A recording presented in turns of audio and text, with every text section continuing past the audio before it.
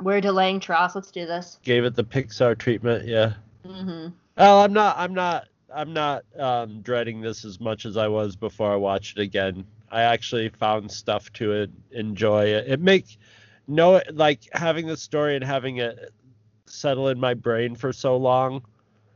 Like I was picking up, okay, they actually did tie the story, what it is, somewhat together. You can pick out stuff in the movie that backs up what they were doing and stuff, but it's wicked awkward. But it's there more than I picked up the first time. But there's one thing that I picked up this time that I really like, though. Well, you ready to start? Yes. You're pretty. Well, maybe we should just go ahead and start. Hi, everyone. Welcome to Jay Guys and Jedi. Because you pretty much said the default thing that I was going to say. So. Anyway. I have been every voice you have ever heard inside your head. And now, it's time to sit back and enjoy the Two True Freaks Internet Radio Broadcast.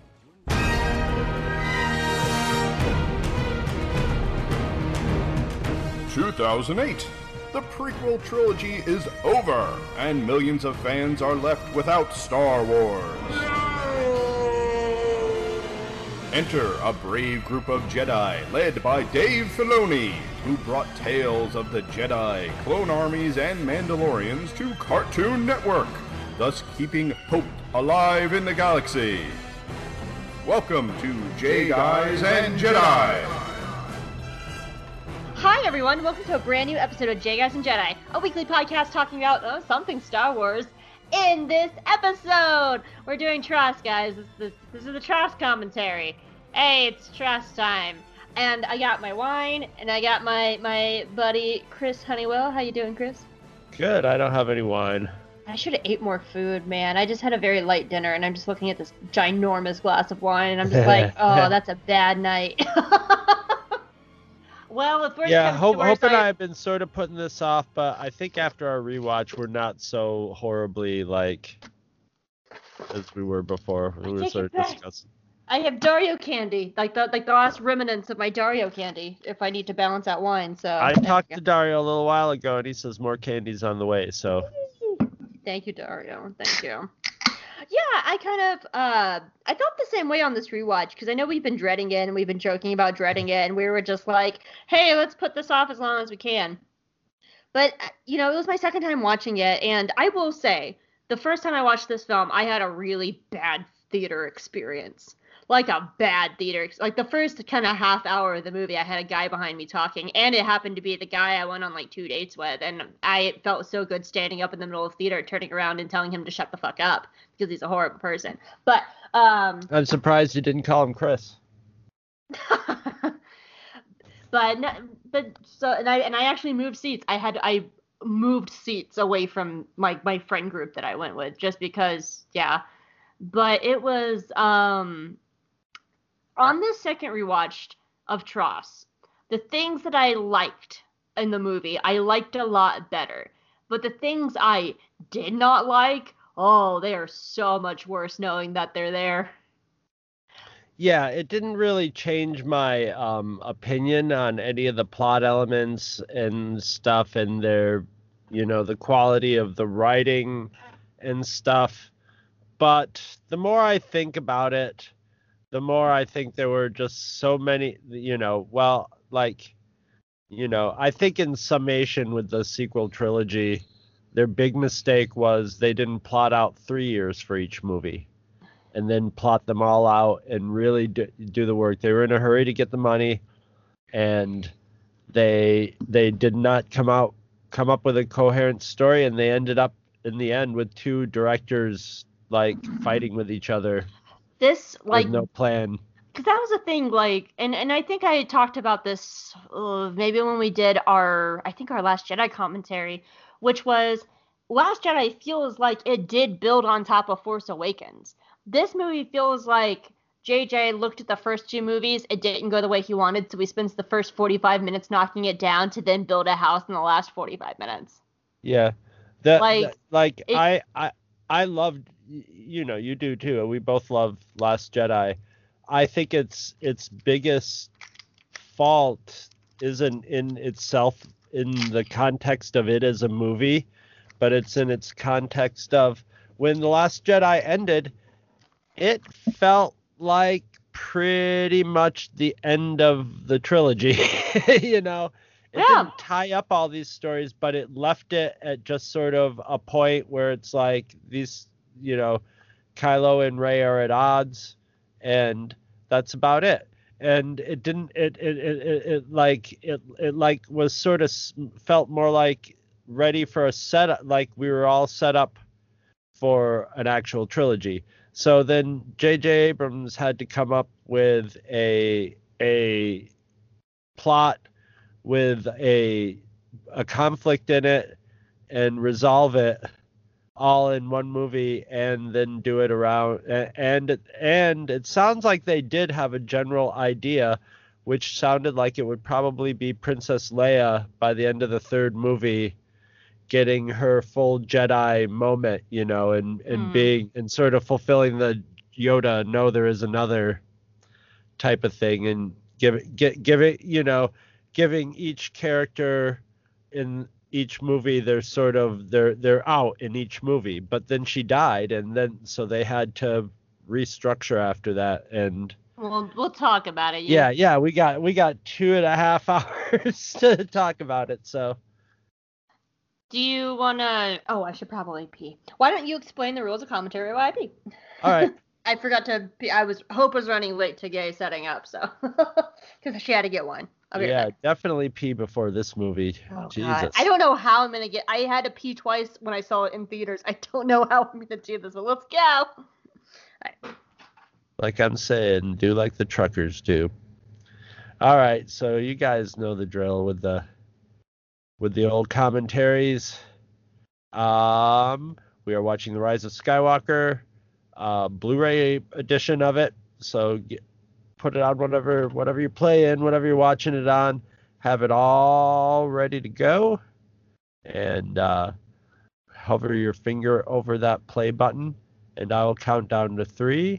And when I say go, push that button, and we won't be exactly in sync. There's going to be latency issues with your device and the internet and all that, and microseconds in reaction time, but it'll be close enough to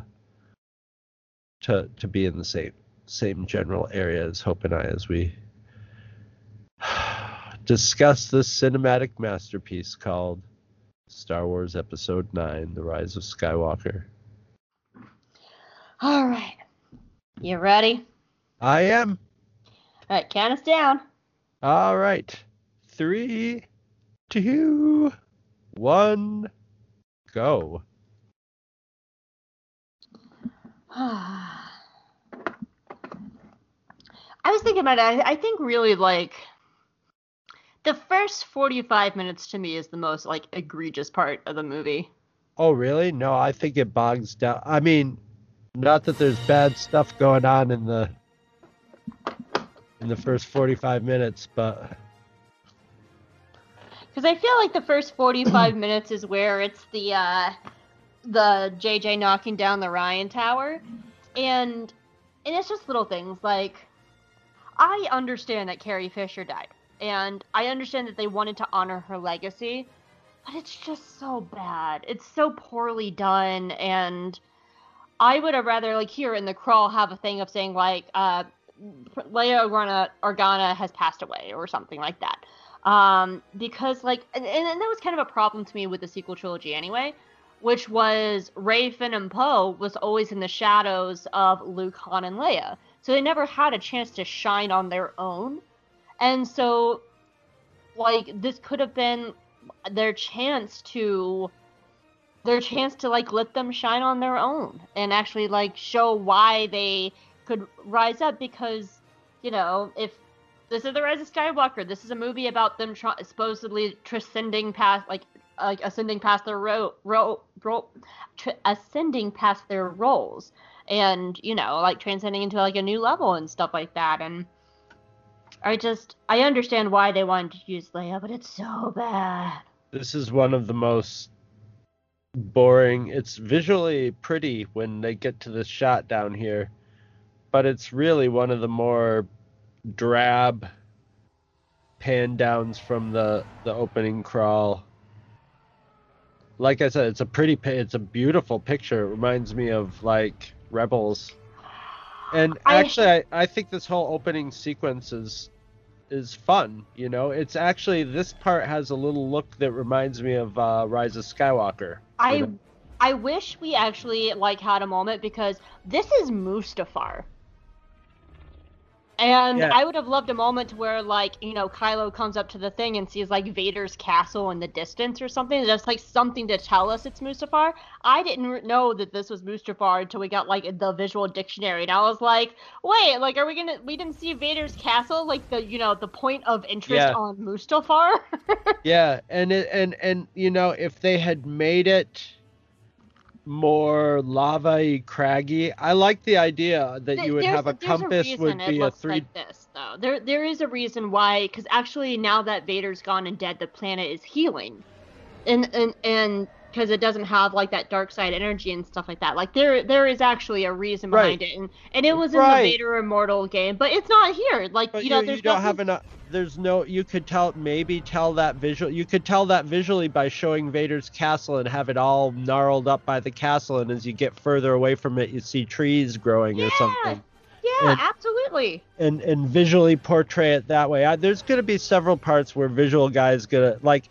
All this is. You can't see anything. I want to see this looks like The Mandalorian. I want to see my Star Wars. Stop making things dark in Star Wars where you can't see it. My brightness is all the way up. This part, I can forgive that visually a little bit, because they're really doing some visual shorthand and making it murky.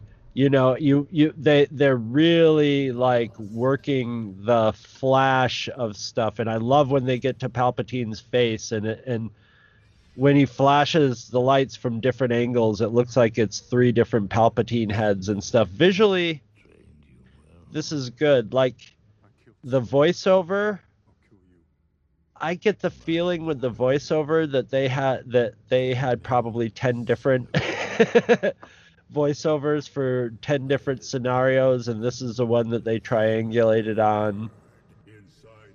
It's okay. I like the I will say I really like the sound effects. Like I like sometimes when there's lightning, you hear like screams in the lightning and stuff. Oh, a jar full of Snokes. I just remember the moment I saw those. I was like, oh no. I'm okay. Yeah. That was my first "oh no, this movie" moment, was when I saw the jar full of Snokes, and I was like, oh. I like the jar full of that's the kind of cheese that's okay. This whole thing is surreal enough to make me go like, this is interesting. I just love those. It's almost like you're seeing a series of still photographs. Ian McDiarmid is rocking that black lipstick, though. Yeah. He is rocking that black lipstick. Yeah, no, this is all okay. I was in the movie theater going, okay, I'm not happy with the Palpatine thing. B, Kylo Ren can't see this. He's inside. So I don't know whose benefit this is for. But whatever, it's okay, it's dramatic. And it sets a good mood. A horror movie. This reminds me of some of the Clone Wars episodes with horror beats in them. End the Jedi and become what your grandfather Vader could not. No. It's almost a little bit too much exposition for Palpatine at this point in the movie, I think. But that's those. I love just how he's different every time. It's a little goofy. So I like it. It's different. I mean, Palpatine's always been like a drama queen. Like that's his MO. I'm about to yell at a slug. I'm just gonna let you know right now.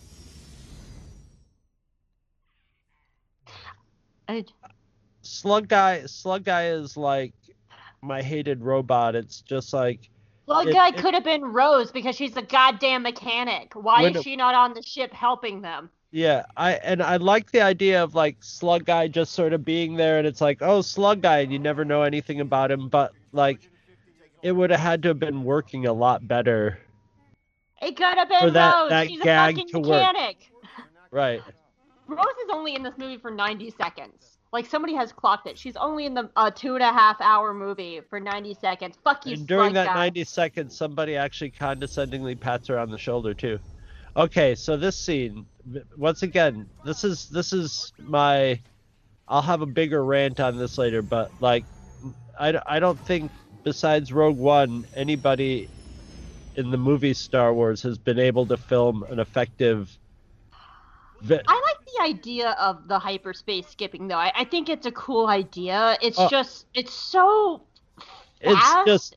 It's just sort of there. No, like, okay, I'm telling you, this is how I would do this scene right here. Okay, they plug into R2-D2. Oh, no, here comes some TIE fighters. The ship has, the other ship has to take off. And takes off, pulls R2-D2 out the hole.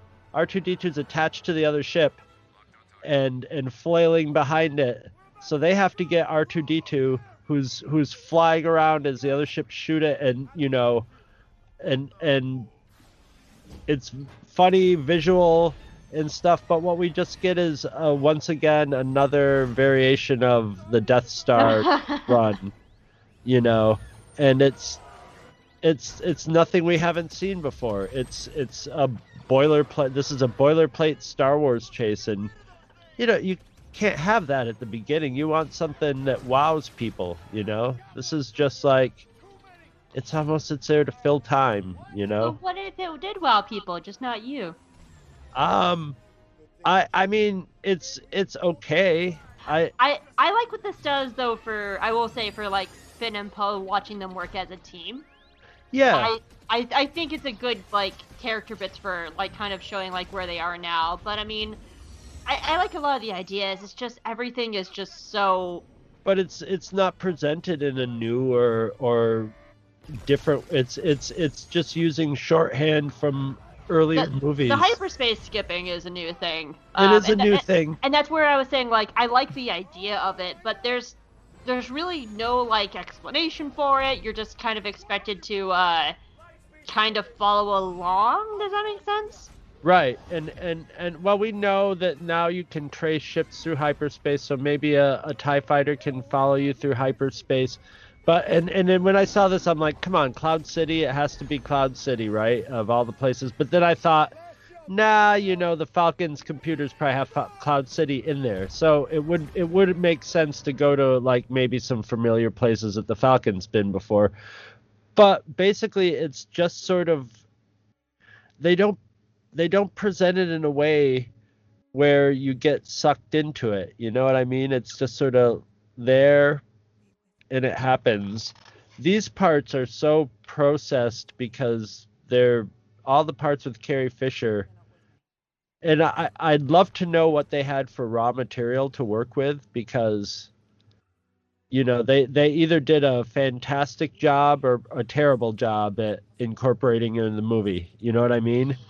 Everything feels just so, like, so forced and stilted. Right. And that's why, like, I get what they were trying to do, and I understand, and I think it's like a nice sentimental like measure, but wouldn't it? I would much rather see, like, maybe this is where this could have been really establishing for Rey, for her, like, trying to figure it out on her own, and, like, let her have that, like, established character moment, but.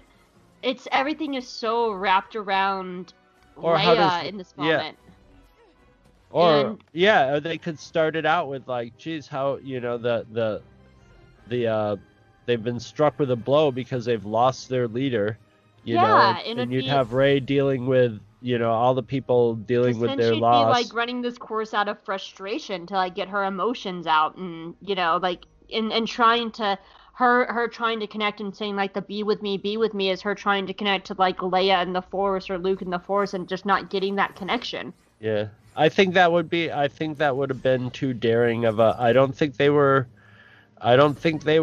up. I don't know if it wasn't J.J. Abrams or if it wasn't Disney, but they weren't up for being taking risks. Yeah, being risky or I mean, you're gonna piss people off somehow. Yeah. But I think they were really trying to like. It's almost like politics, now with something this big where you have to triangulate it to appeal to the largest group and which group is going to make the most noise and what.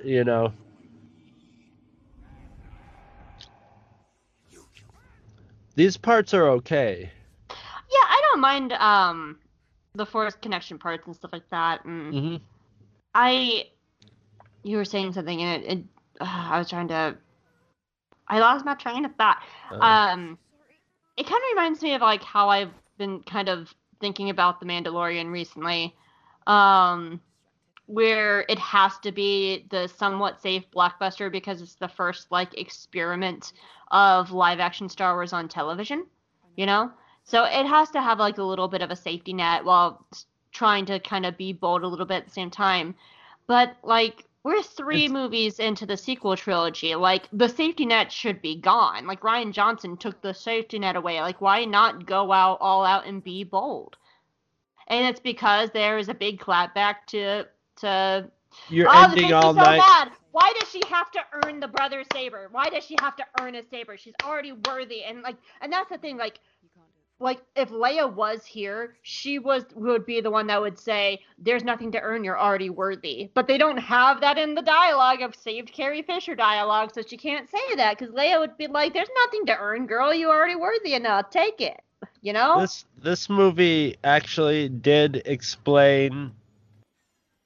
retro explain really why that it sort of took out the whole like Rey is a Mary Sue. How does Rey learn all this stuff really quickly? It doesn't fucking matter. She does.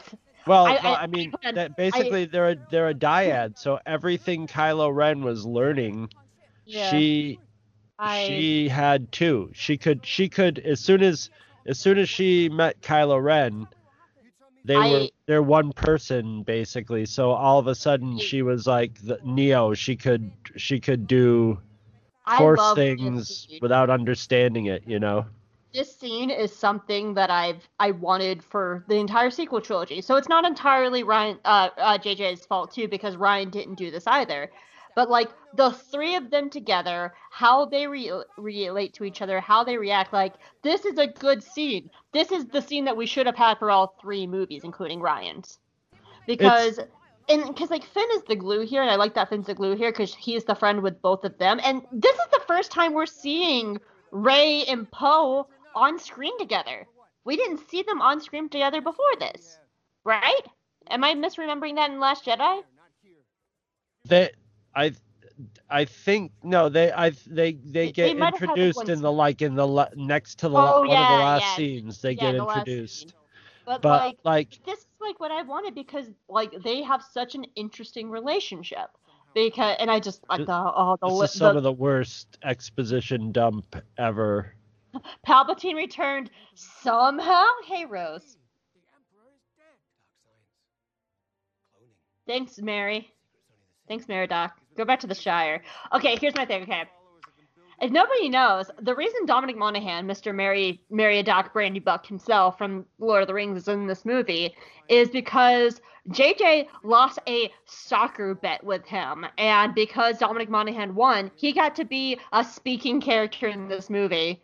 And like, cool if it's like a small indie movie, but this is a fucking Star Wars. And pretty much everything that Mary says I don't even know the character's name, to be perfectly honest. I have no, because for one, he's never introduced.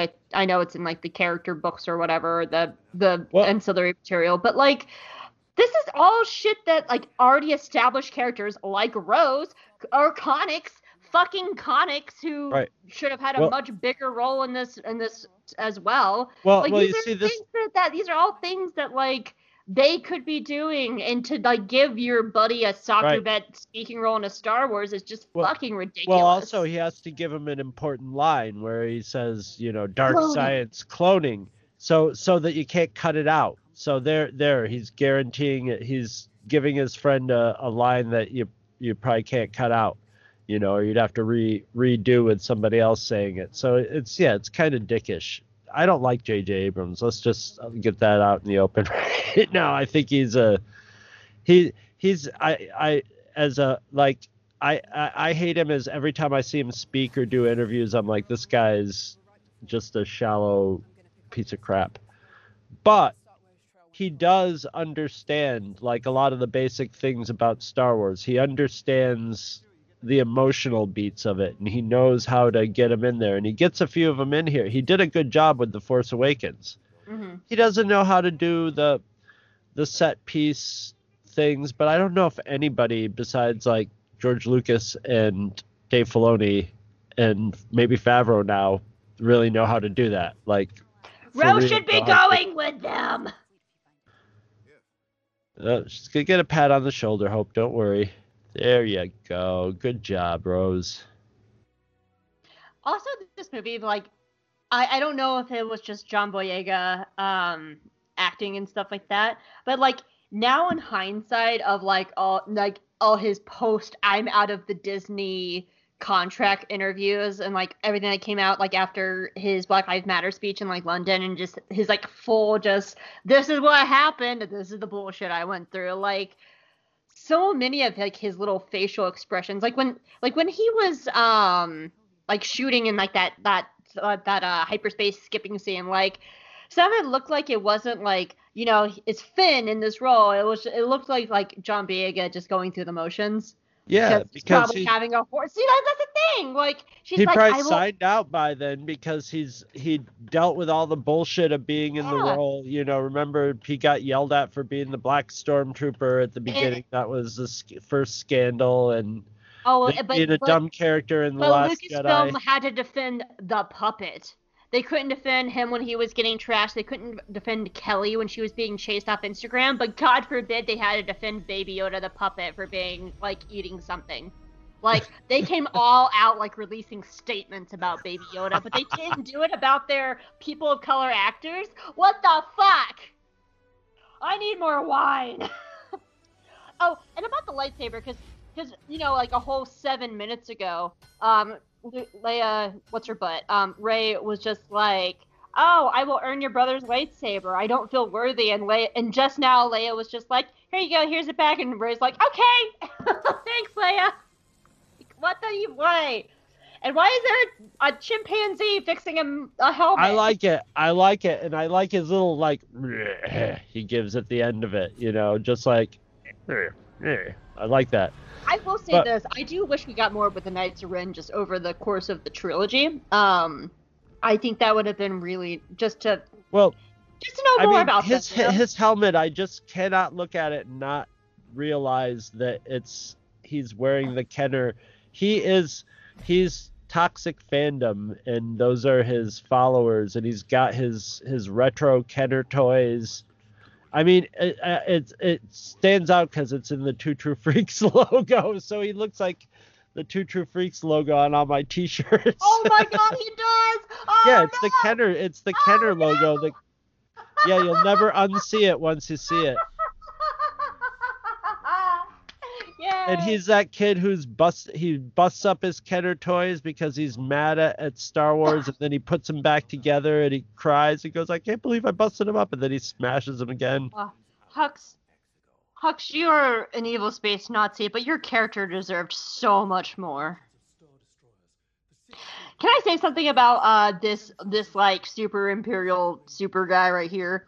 I don't remember his name. Like he's Pride or potentially great. He's a good actor. And I will say, like, I am totally ruined by my friend Arzu's Fix-It fic, because as I was watching this the second time, I was like reading her fic alongside it, and she made that character Nash Windrider from Lost Stars, and that would have been, and which kind of brings me to the point, which is how much this movie just ignores the ancillary material. Like when we get to the final battle at the end, like, why don't we hear from Hera? Why don't we hear from, like, Kaz and Tora? You know, like, why not bring in if this is supposed to be the final movie of the Skywalker saga, why not touch on everything? Even yeah, and you could throw those characters in, and the people who are just casual viewers, they would just be another person in a spaceship. They wouldn't care, But it wouldn't. Because the thing, if that was Nash Windrider, that would mean so much, because that character was an Alderaanian on the Death Star who watched his planet blow up while he was on the Death Star, and he doubled down on the Empire and became a fanatic because he couldn't justify that the system. By the way, I just want to say I love this dance number. I will give JJ props for giving us an entire fucking dance number, and it's fabulous, and it needs to be like 2 minutes longer because this is fabulous. But like, Nash is a character that couldn't accept it, so he doubled down and became a fanatic so he wouldn't have to face his own trauma and his own mistakes. And like, that's pretty much what this guy is. Like, he's just super fanatic Imperial to him, and he's the right age to be Nash. There's no reason not to make him Nash Windrider, because like you said, he's just any other Imperial to a casual viewer, but people who have read Lost Stars, like, that has meaning to it. And it just makes me mad that, like, JJ completely ignored all the ancillary material. Like, there's no reason that we don't get a snippet from Hera in the final battle, or Kaz, or anything. There's this whole sequence. Oh yeah, you wanted to yell about the sequence. Your turn. Yeah, I think this whole sequence just looks staged. I'm glad they put a dance sequence in it, but this is not what a festival looks like. Festivals, this looks like they put a bunch of it looks set decorated to me and planned out. And that's a common mistake, I think, in a lot of things that do like a festival or something. I mean, we just watched The Love God with Gravity Falls. We just watched The Love God, and there's like trash cans and like yeah. And that's a cartoon. Yeah, no, this is just sort of it's very theme park looking. Although I like how they do this whole thing. I like how the light changes around her, and everybody's moving a slightly different. She's like slightly out of phase with the reality of the space that she's in. I think that's kind of neat. Yeah, like this is a part I've always liked how it took some time for me to grow on it, because at first I was just like, and a lot of it is just, I'm gonna put this out here, like, I'm not a Reylo, but I can see why people ship them, and I totally get it. And you know what? All ships are valid. Ship what you want. Except but they're sort of Force identical twins, so it's kind of a little weird that they'd want to make out. But then again, if you're the same person, you'd make out Well, yourself Shmi's the Virgin Mary, so whatevs. But I do I like how they portray this, and it took me a while to like kind of warm up to this whole like he can grab things through the Force stuff. But you know what? It works. It works. No, I think it's really neat, actually. Yeah. I like that. That's neat, and that's something he took from Rian Johnson and used and ran with. That he was like, okay, I can work with this, and I understand. The thing is, like, if they have their little, like, JJ and Rian Johnson had their feud or whatever happened, that's okay with me in a way. Here's the thing. I don't mind Lando, and I'm glad Lando's here, but apparently he's been here since him and Luke broke up, and that was years ago, so he's just been living here for years then. Like, it's cool that Lando's here, but it just seems so convenient that he's here. So he was just like, well, I guess I'll just live here now. In my mind, Leia got ahead of him ahead of time, or somebody got ahead of him. I love Chewie right here, though. He's just like my friend. Yeah. Chewie's so good in this movie. No, that moment, like, it's cheesy, but he knows how to do that moment, and it chokes me up when I see it. Mm-hmm. There's a few scenes in here that they're gonna choke me up, even if they're. But I just got the impression that somebody got a hold of Lando ahead of time and said, go hang around there and keep your eyes out for these guys. They might need your help. We know you got connections there because you and Luke used to, did a little recon there or something, you know? Like this is just such an exposition dump too. Yes. This whole movie is there's The basically first one 45 thing. minutes is an exposition dump because he has to knock down the house that Ryan built. There's one thing going on in this movie. They decided to cover one thing in this movie, and that was basically Rey and Kylo, which is the most, the main Generic? narrative. Generic?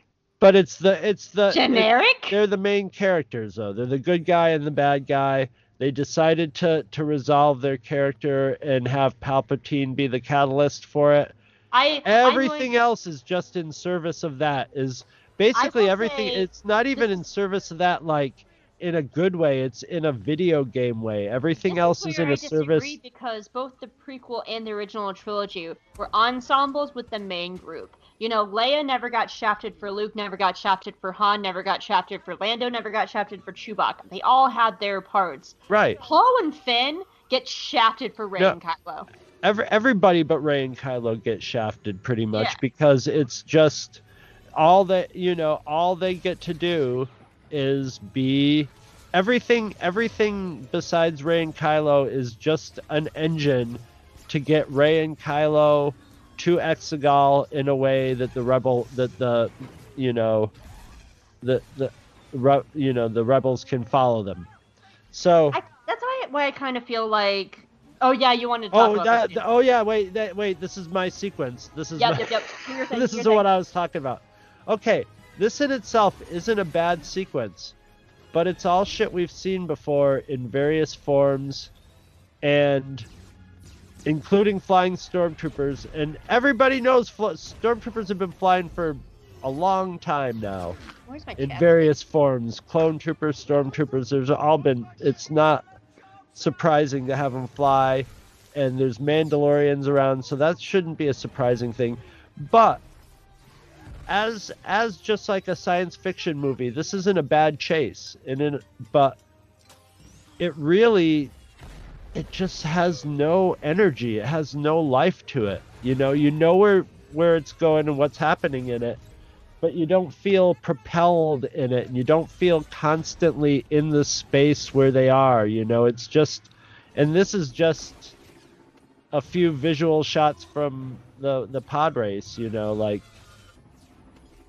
almost shot for shot, and this is a good idea. Okay, feeding out the rope. We got all the shots necessary to do all this stuff, but it just doesn't, we're not going wahoo when it's happening. I remember sitting in the theater just sort of waiting for the action sequences to play out, and sometimes going, oh, that was well visualized, it's a pretty picture or something like that. It's all pretty to look at, but it just doesn't. I mean, for one, this is just neck snapping. And they happen to land in the one black sand pile. Backbreaking. I like the black sand. I do. It's just a joke that they happen to land in in a big desert. They happen to land in the one.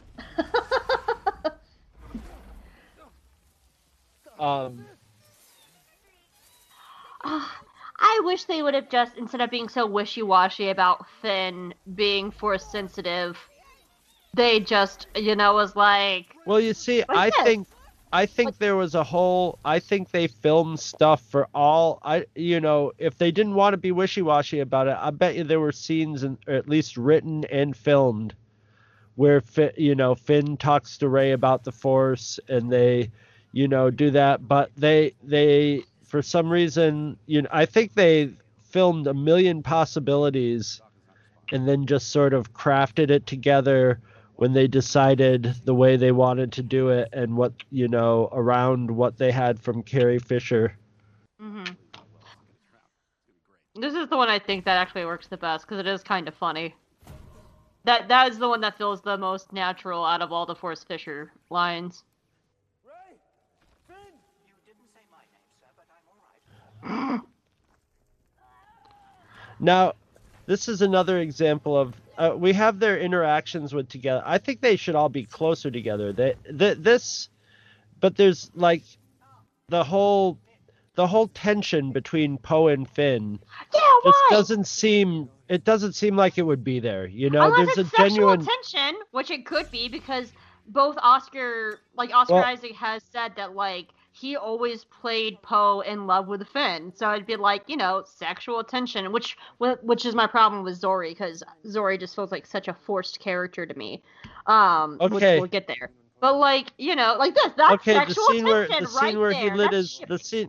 the scene where Finn lit his flashlight, it was a lightsaber. Did you notice that when he lit up the? Cute. And it's foreshadowing that, you know, it's foreshadowing of stuff that never develops, you know. And although, you know, obviously it's supposed to be, and if there's ever any Finn stuff in the future, he's developing the Force. How does 3PO know this? What's that? Because he's just like, oh, it's a hex charm, a common symbol of the Sith, and I'm like, how do you know that, 3PO? Well, he's loaded with he's like a Wikipedia.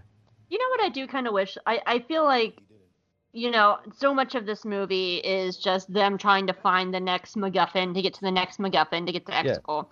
I kind of wish there was only like one MacGuffin, like they only had to find one Wayfinder, because then they could slow down and then now we have the knife to take it to the next MacGuffin. You know, we had the Wayfinder go to this one, and now they'll go to the Death Star. Like, what if the whole thing was just find the one knife to get them to the Death Star to find like, you know, there's just one too many MacGuffins, but if they cut one out, they could have spent more time on the characters. Well, it's set up like a video game, and it's not necessary. You don't need. This is the checkpoint. and let's just put it this way. That knife is the stupidest thing in the world. It is, because was it, like, it looks ancient, right? Like, you look at it and you go, oh, that's an old knife, right? And then it's like, it just happens to mash up with the Death Star that happened to crash, like, what, no. It's so dumb. That's the thing is, that knife was made to be read from standing at that spot that she was, at that angle, to do it, you know? Unless the knife told them the coordinates of where they were standing and how tall they would have to be to see that particular thing by holding the knife up to the Death Star, it's stupid. It doesn't. Yeah. It just doesn't. It falls apart under 2 seconds of thought. When they could have just been like, oh, we got to get on the Death Star. That's the only thing here that would, right? You know? Right, I mean, right. There's no reason to have the knife just be like, she could even have a vision like the moment she picked up like the Wayfinder, she could see like where the other one was, and she's like, it's on the Death Star. And then she picked up the knife and said awful things happened with this knife, you know? So yeah, she could go in there and just follow Rey till the Emperor's voice going Rey till she gets to his throne room. Yeah. It's like a series. It's like a series of video game checkpoints, clues, and it's busy work. Yeah. You know, and it provides things you need, like, oh look, we know she can heal people through the Force now, you know. I do like this scene though, because Rey's defining character has always been her kindness. And when we even see that later when she's facing Palpatine, she's like, I won't hate you, because that is her. This is kind of like very much of like, say, like an Ahsoka moment. This is a very Jedi thing to do, because like they're ready to like slash up the snake, and actually like, I was gonna say an Ezra moment. Oh yeah, that too. That's actually a much better example. Like, this is a good moment to show like why she embodies the traits of the Jedi. So I actually really like this scene a lot. I think the reason this works so well is the day before they dropped that Baby Yoda can heal in the Force, which was a very good corporate synergy on their part. Yes. I want to know more about the Knights of Ren. They're so useless. They're such dorks. That's I you know, in a better movie, I would have considered this hilarious. Ooh, question. Kylo Ren being the toxic fan, and these guys being his followers. And they like and they're cosplaying it up as badasses. And this, like, why are they leaving the Millennium Falcon behind? Why are they all standing around right in this area where all these guys are doing their thing, and why aren't they, attacking them in this shit? They all they do is like they show one shot of one of them looking at Chewbacca, and that's it.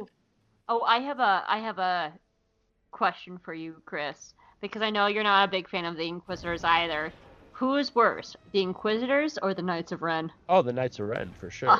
Yay! I love my... There's nothing to them. There are a couple shots in this movie. They're a brief battle where Kylo Ren just takes him out. That's it. That's how they are. There's nothing to them. We have no feel as to what they're like, or anything. There's there's no little touches in the acting and directing of the shots of them that give them individual personalities or stuff. And I will say, I also don't understand this whole sequence. It feels like I don't understand why she goes out there. I don't understand why she, fights Kylo's ship. I don't understand, why he comes out, except for the plot of them catching Chewie and her exploding a ship. This is all forced plot. Yes. There's no point where they could be fighting the Knights of Ren and then, Kylo shows up. This feels so staged, and I just don't understand why. Well, there's a lot of this that reminds me. There's a lot of this that reminds me of film school, where, there were, kids would write scripts. That's a cool shot, though. I do like to see the tie coming around the bend. That's a nice little shot. Yeah.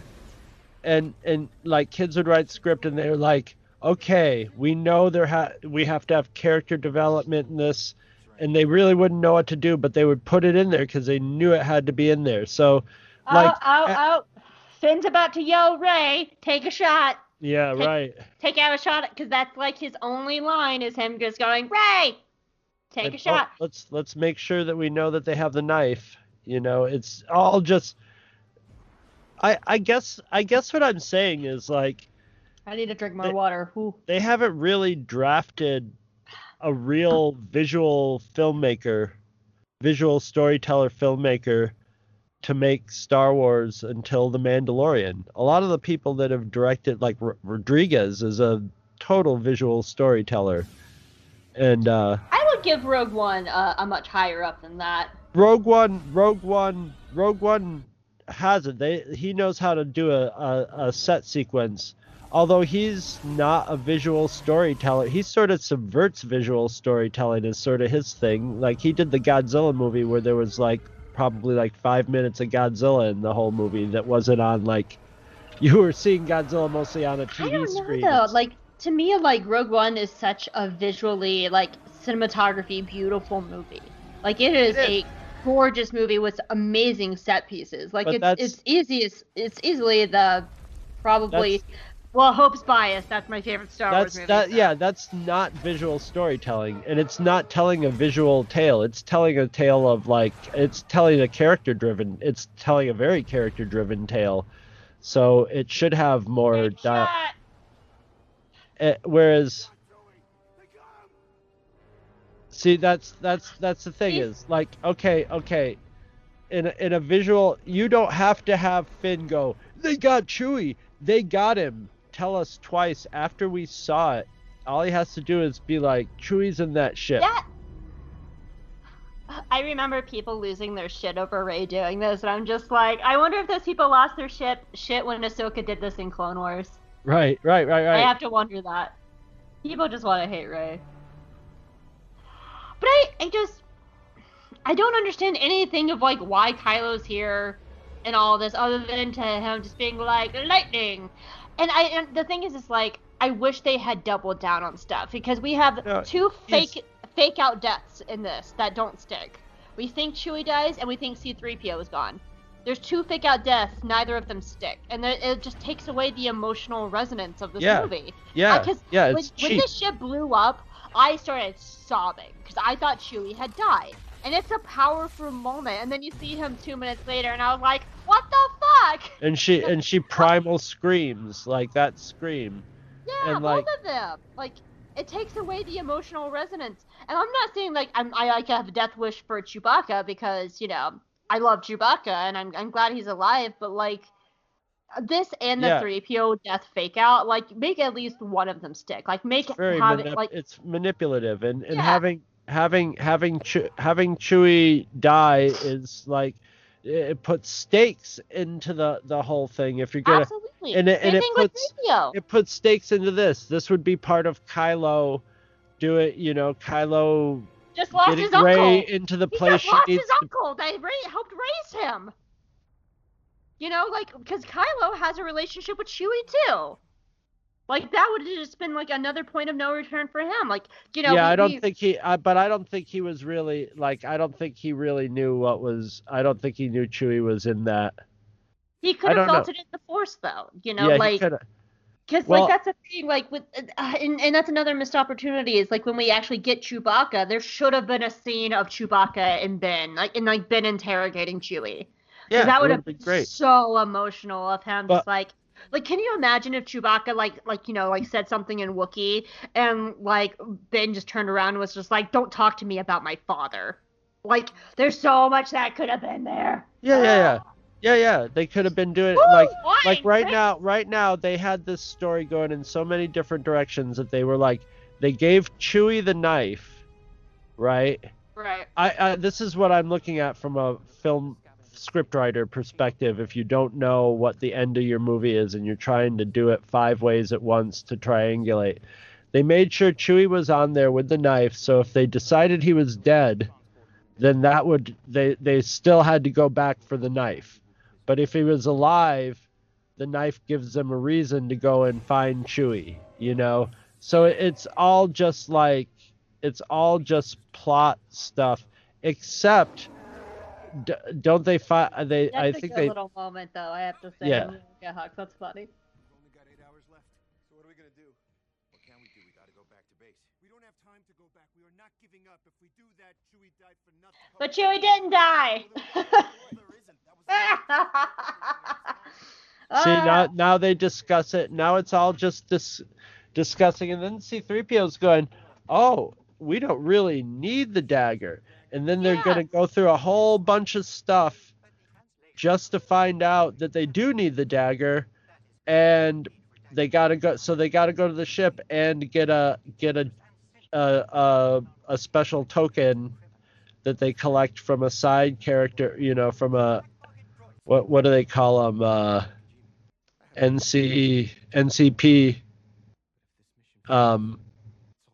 You know, gives them a token so they can get onto the ship. So it's all just busy work, you know. And then they cover it up by having them have these sort of emotional conversations that really don't mean anything, you know. And then what is the why if this scene was before the Chewbacca one, that would have felt a lot more, because they're just like, let's do this for Chewie, but we, the audience, knows he's alive. right. It Have the has no, Chewbacca scene here, like have it here where they're just like, oh, there's this dude, and why know, did we they have a have to valuable tell us prisoner. Chewbacca was alive except to make little kids Oh, feel better? I'm gonna drink my wine. I'm so ready for this. Go off.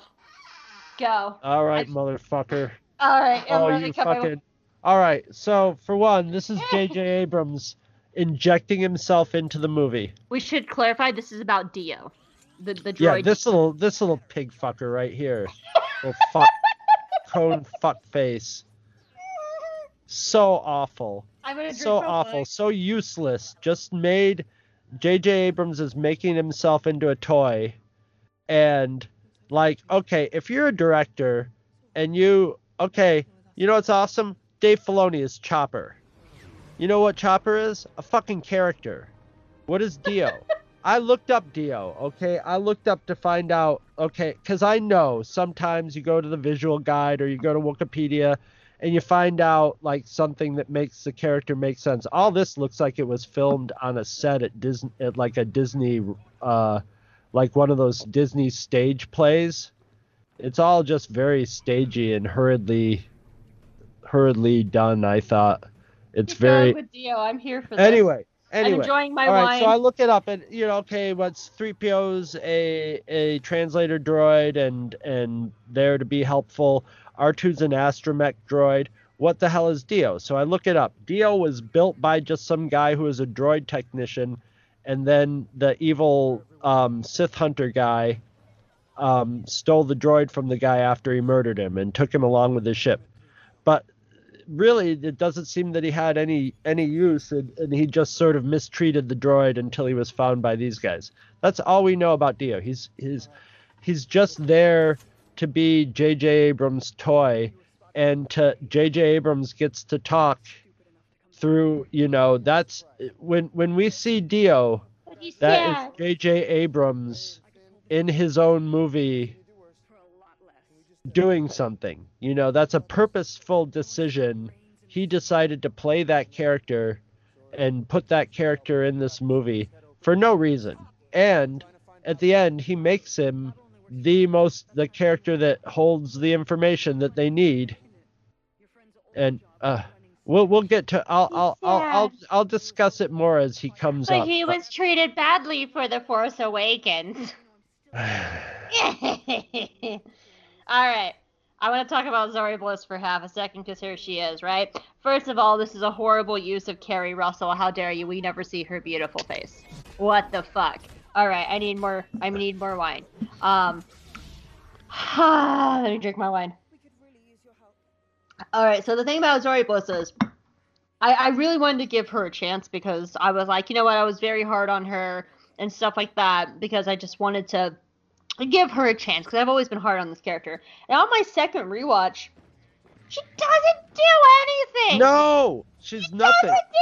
You know what her purpose is? Is to prove one time, and I'm going to say it again, that Poe Dameron ate some pussy because JJ doesn't want Finn and Poe together. Oh, no. Hope she's also to provide them the coin that they need at the right time to get to just fly up onto just fly into a Star Destroyer. Because if you have a coin, like in a video game, from Babu Frick? Why couldn't they just? And I'm not. They could have Babu Frick. Babu Frick. And she's so clean. Like everything else here is grody, but she is like sparkling clean. She doesn't look like a lived-in character that's been living here because everybody else looks like dirty and grimy and stuff like that. She is sparkling. John Williams. Oh, was that John Williams? Yes, that was. Oh my God! Cool. Yeah. No, she's a. She's not even a character. She's a plot device. Like she's a video game character. She I mean, you can't have I can't have good feelings or bad feelings about her because she's just a plot element. She's just there. They cover her face probably so she probably didn't even have to be on set. You know what I mean? It's I do know that she was on set because there's an article floating around that for 2 days no one saw her face. Never saw Kerry Russell's face, so she was on set, but nobody saw her face. Okay. It was JJ. That's JJ's kink. pretending to be female actresses wearing masks and showing up. I will say Babu Frick is super cute. That is a super cute little character. Yeah, it's a good little Star Wars character, but he's fun. He's basically just thrown around in there. He's fine. He's fine. He's fine.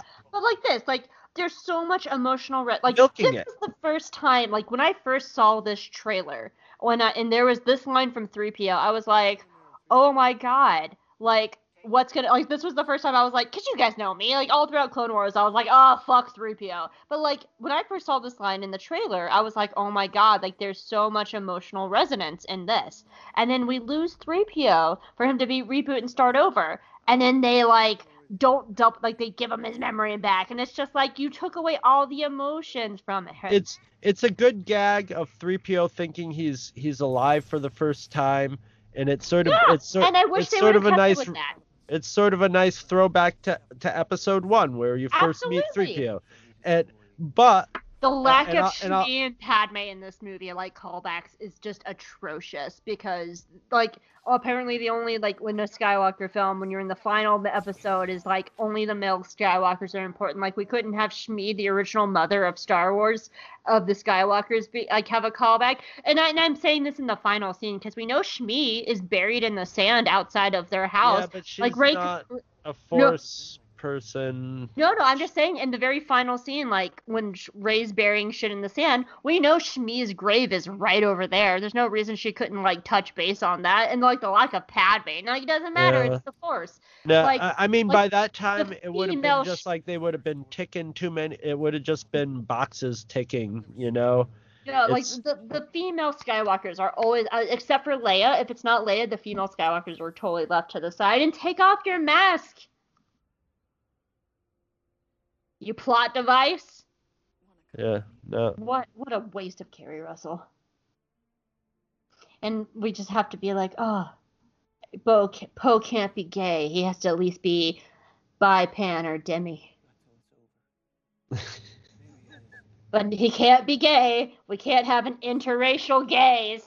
Well, Woo! I mean, Line is going fast. this stuff with her could have potentially been a sort of Rebels sort of feel to it. You know, it could have added a little Rebel. I think her character and this world and stuff could really have could have like played that feel of it, and you know, they could have made her character an interesting character, but she's not even that in. She just delivers regular old the lines you would expect anybody. I actually just read this chapter in my friend's Fix It Fic, and it was so much better because they had Squeaky wheel.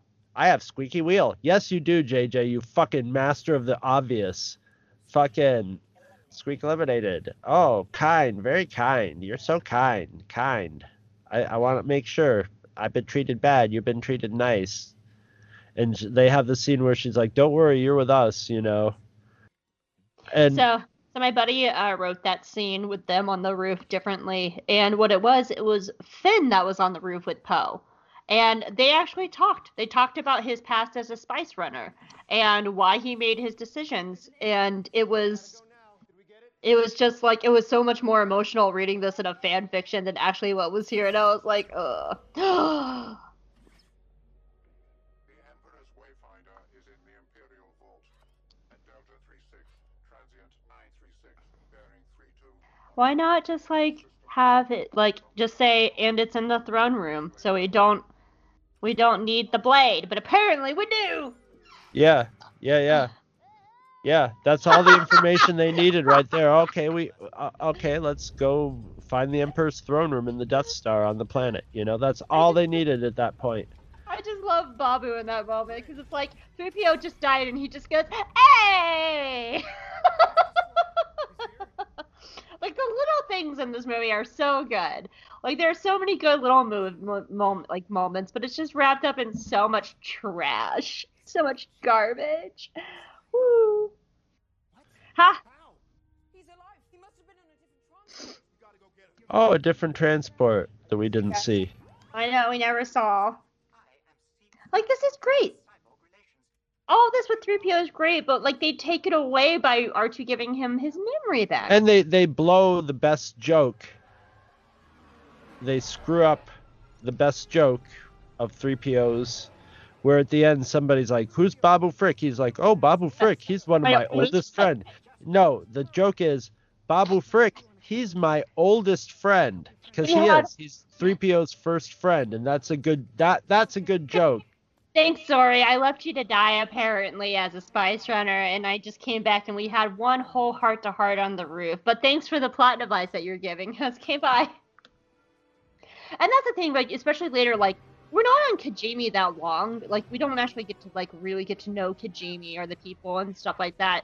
So even when Kijimi is blown up later, because they have to have a planet-killing device on every Star Wars, apparently, there's no emotional resonance, because we're not even here long enough to like Kijimi. It's meaningless. I forgot that it even happened until I saw the movie a second time. I was like, oh yeah, that's right, they blew up Kijimi.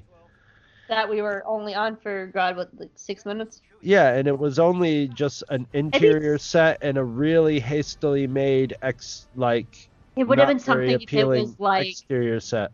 can you imagine if it was something like Naboo and like there was a shot of it blowing up and like we see Padme's tomb like break apart? Well, That yeah. would have been, oh, I would have cried. I'd have been like, Padme! You know, they chose this like instead of like they give us a They're new not gonna planet put they're instead of- not gonna play to us on that level in these movies. Oh, Very- but we can have a you droid can tell dream. us You how could you we could can have a dream. droid Hope. tell us when to be sad, but we can't play on the emotional resonance of the prequel trilogies with a place Right. that we're familiar with That's from right. the movies. That's absolutely right. I feel like I'm going mad. I like this scene though. This is a nice little scene. This is a funny scene. Yeah. You're relieved that we're here. Oh, thank God you're here. They're Cheech and Chong. Welcome, guys. They're That's- all of a sudden they're two like just stoner bros. I love that scene though. That's a nice little scene. Well, it reminds me of the parodies of these movies that this YouTube group called the Oral Knots do, and I highly recommend Existential Troopers. It's Oral Knots redubbing Mandalorian episodes where the two troopers that were shooting at a can that were hitting Baby Yoda Yeah. start realizing that they're in a simulation and they're trying to get out of the simulation. It's hilarious. But that Oh, go ahead. that line of dialogue with the stormtrooper reminded me of like a line of dialogue in that scene. But yeah, these explain city something to sets me? are so like fundamental, basic. Can you explain something to me, like movie-wise that I just never understood? We always see them like take out cameras and stuff like that, but whenever I see that, I'm like, aren't you just telling them exactly where you are? Because then they're like, oh, they took out the West Wing cameras. Yeah, they the must be in camera the West Wing. camera malfunctions here. That must be Where they no, are. no. I've never understood that in any movie No, or anything. in these sequel ones, they do these. They like I mean, they just make these. They're just visual. They're just shorthand in Star Wars language. It's just like this is just basically a Reader's I Digest like this version scene. of This the shot Death right Star here. This is a great shot. of the this is Death. This is a fantastic shot of them going down. Like the first time I saw that in the trailer, I was like, yes! And then when I saw that shot, that long training shot of them, I was just like, yes! This is just a Reader's Digest version of Star Wars where they go and rescue the princess from the Death Star. You know, if his boyfriend is down, if they were the gays, like he'd be worried about his boyfriend. But no, JJ can't have the gays.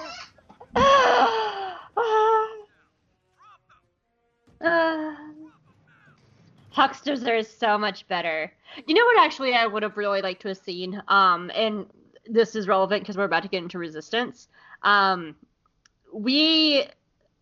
kind of wish season 2 had a little bit of time where how like we got like in Rebels and Clone Wars like some background information and how stuff like worked.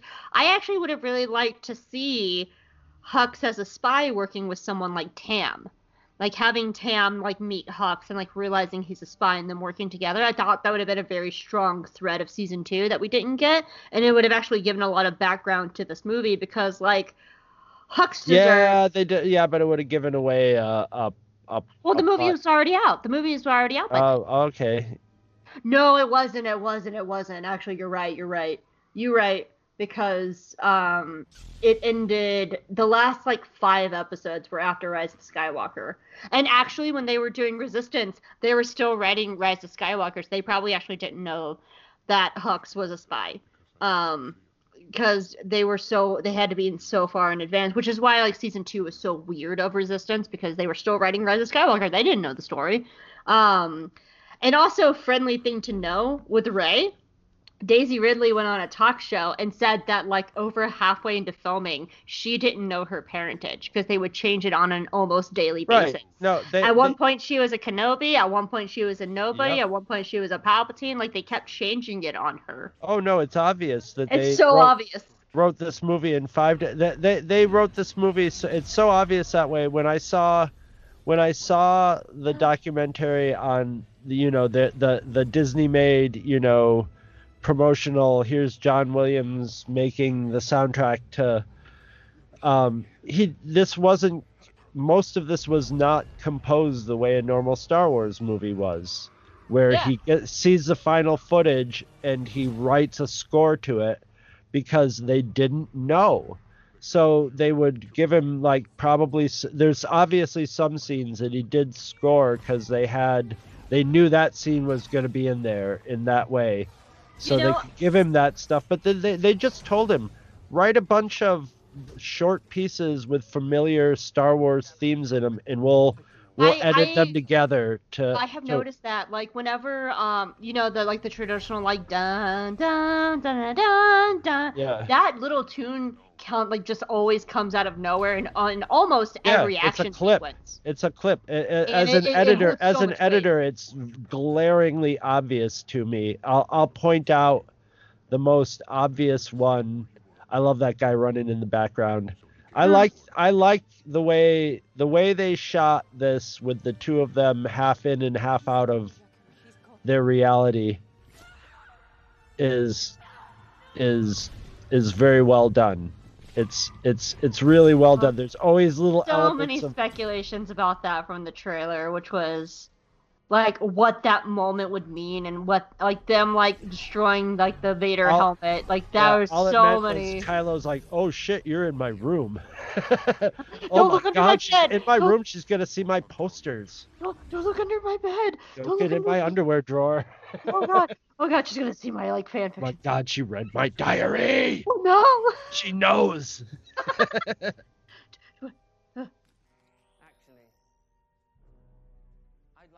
And like the tension of them, there's no tension with them bickering like this.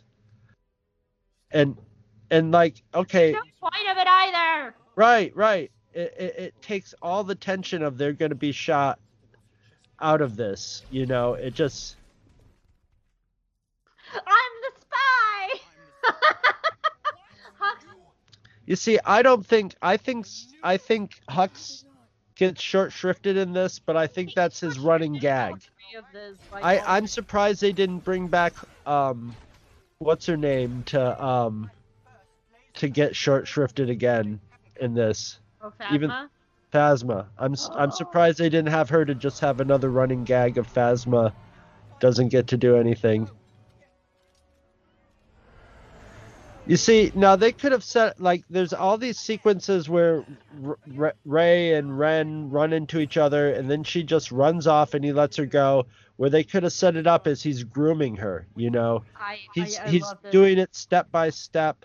I think this is the most telling character moment for Hux, where it's like, I'm not helping you, I just want Kylo Ren to lose. And I think that's such a, like, his character defining moment. Yeah.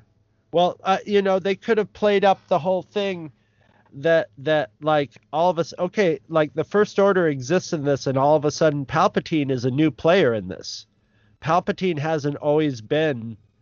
I only realized this the second time through. Palpatine hasn't been in the background with all these ships for the First Order. He offers it to Kylo Ren. Mm-hmm. So like Palpatine's got the inside guy Pride. But a lot of people like Hux are probably like, who, do we want to be, we have our First Order and stuff, which also begs the thing. They beat Palpatine at the end.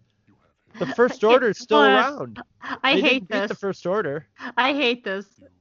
I will never forget. I was sitting in the theater, and that line of "You are a Palpatine" comes out, and some dude like in the back of the theater just like kind of after a moment goes, "What the fuck?" Whoa. Yeah, I know. A bunch of like it was total sad trombone time. Yeah. And by this time in the theater, I was like, just like, oh, geez, all like at this point I was, and like. Where are we now? We are at the halfway point in this movie. We are at the halfway point in this movie. Chris. And how much plot has there really been? How much have we, there's been... But we hit 2 checkpoints, Chris. We've hit 2 whole checkpoints. Yeah, we've hit a bunch of checkpoints, but like really all this, everything that we know and have done up till now could have been done in like what, a half hour, 40 minutes. This is a cool shot though. I do like this shot. Yeah. One of the few cool shots. Visually, it's nice. All right, Chris. I'm gonna need you to hold the fort for like 10 whole seconds. Oh, Because is it pee time again? no, I just realized I forgot to grab my charger, and my computer's just like, "Brr!" And my charger is like I'm about just to outside die of my soon. reach. It's All right, just go outside get my it. reach. So hold Go it for get like it. 10 We don't want seconds. you to crap out of here. And like, yeah, a lot of people are like, yeah, this is just an ignoble end to Hux. But you know, that's sort of been his Good now. lot all the way through it, you know, just Okay, it's we're good. Like, my plug-in was just out of my reach, and I just had to take off my headphones just long enough to plug in my computer. We're good now, we're good. But Hux is dead, and he is just such a wasted character.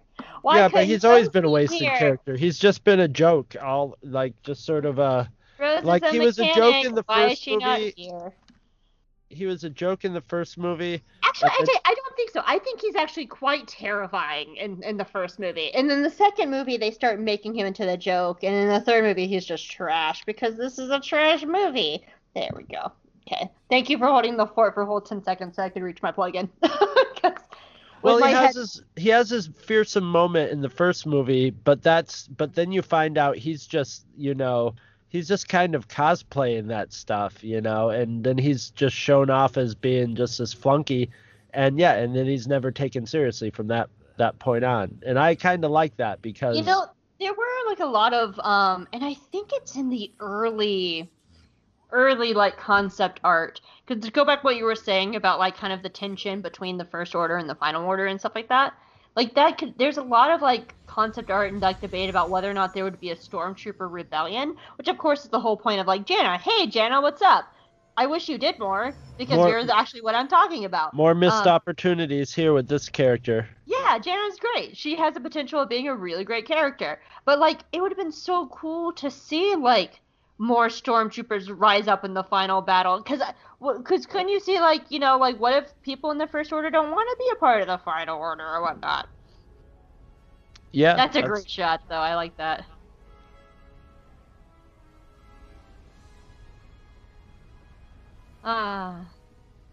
It's so dumb. We're just treading water, again. We're starting to finally move out of the point where, like, I think out of the part where I feel like the first half is just so rough, but I think about from here on out, I feel like the movie is okay. The final battle is kind of tedious. There's a point right in here where I would cut. Once we play out on the Death Star here, literally there's no reason not why to take it to Exegol from that second on. Like if I would have seen this, I would have had. This is so dumb. That's so not how that works and how anything like that works in reality, unless you pinpointed that spot where they're supposed to be. Like, yeah, but they could, like put a pole from in this the ground, point, like, hey, why is this pole in the ground? Let's try it. Like, there's, you know, if they were 10 feet to the left, that suddenly doesn't work. From this point on, like, all we really need to do is get to the battle. We've got all the story stuff straight that we really need to know. Was that the actor that used to, like, that one, like, really hot guy on the horse? Was that the guy that used to fuck Daenerys that suddenly vanished in the middle of Game of Thrones and never came back, but he was, like, the really hot ranger dude? Oh, my God. I don't know. I'd have to... Well, it's hard to tell. There's a lot of guys in Game of Thrones that look like that. That's very true. I'll give you that. He's just a beard guy. He's just a British beard guy. I don't know. He could be. British beard guy. But, like... You know, we're just not given we're not given any feeling of these guys beyond just sort of, you know, your standard Star Wars beat. Can you imagine like if there was a village, right? And like as like they landed near a village and they look over and they see like discarded stormtrooper armor, they're you know, that'd be like an emotional thing of like, we don't know if we could trust these guys. Because like this is so good. This and I hate that this scene is so lost in so much. Because like this scene is the missed op. This scene was the one chance they had in this movie to give resonance to her character, and all they had to do was give something to Finn too. When she like, goes, "You're Finn," she goes, "Are you kidding me, Finn? We ditched our stormtrooper stuff because we heard about you. Yeah. You know, we knew you did it. You got out and you made it into the you inspired us, and that is what Finn needs right now. And it would I mean, that would be like where Finn gets it, But no, they just like it. Like, I thought that was such a natural idea that I was just waiting. Even the second time I forgot that they didn't go there, and I was like waiting for the part where she says that you inspired us, and I'm like, oh yeah, that's right. That was just what would have been in it if it was good script writing. That would have made, and it would have been setting up the same sort of legend building that, say, Luke Skywalker has behind him. Finn and Rey are starting to get reputations and inspire people. It would have been, and thematically it would have worked all three movies. It's supposed to be about the new cast, transcending like what came before them. It would have fit in with thematically with everything in Star Wars, and especially with a lot of the Disney Star Wars. Yeah. And yeah, and that, yeah. I'm so because there is original concept art of Finn leading a stormtrooper rebellion on Coruscant, which just sounds amazing. And I will say I'm a little bit biased because Coruscant's my favorite planet, and with Hosnian and Prime gone, I was just like, for one, they moved to the capital off of Coruscant, so, that became Hosnian Prime, but, I'm like, where's my planet? We don't see, the most important planet of the prequel trilogy. I think they've just been avoiding Coruscant outside of the animated stuff because it's probably one of the more expensive CGI cities to do, so they're just like, screw it. But I wish there was. Coruscant has some of the most potential of any of the Star Wars planets for being Why film. are you fighting? See, what is there? What is Why this are tension? you fighting? Yeah, it's out of nowhere and it's meaningless and it doesn't come from anywhere. It's just there to, There must be tension. The dynamic that works between the two of them is friendness works really good between them, like at the beginning of Force Awakens. Unless it's sexual tension that leads to a kiss at the end, there's no reason to have this. But I'm looking at this Colin Trevorrow's concept art of Star Destroyers over Coruscant, and I'm just like, why didn't we get this? It's so beautiful. This is nice. Her return to climbing around Imperial wreckage. Although, look at she's lifting herself up it's like, no, you're Rey. She was leaping over chasms and stuff. This stuff is child's play to her. Like right here, she's like, oh God, no, you're a Jedi. You can just flip yourself up there by your fingertips. But it's okay. It's drama. Yeah, Daisy Ridley's a good physical actress too, so it always works well with her. But I do like that they dirty her up though. It'd be so easy to make her look pretty at all times, but I like that they're not afraid to make her sweaty and muddy and later on bloody and dirty. So I do like that they don't try and make her pretty at all times. Her hair is sticking to her face. That's what happens when you're a sweaty girl. Well, Star Wars was always super realistic and lived in, but except for Zori Bliss. Well, costume-wise, in all the movies, people always kept their clothes clean for the most part. Luke got a little wet and dirty in Dagobah, but then 10 minutes later, his flight suit would be all clean again and stuff. So.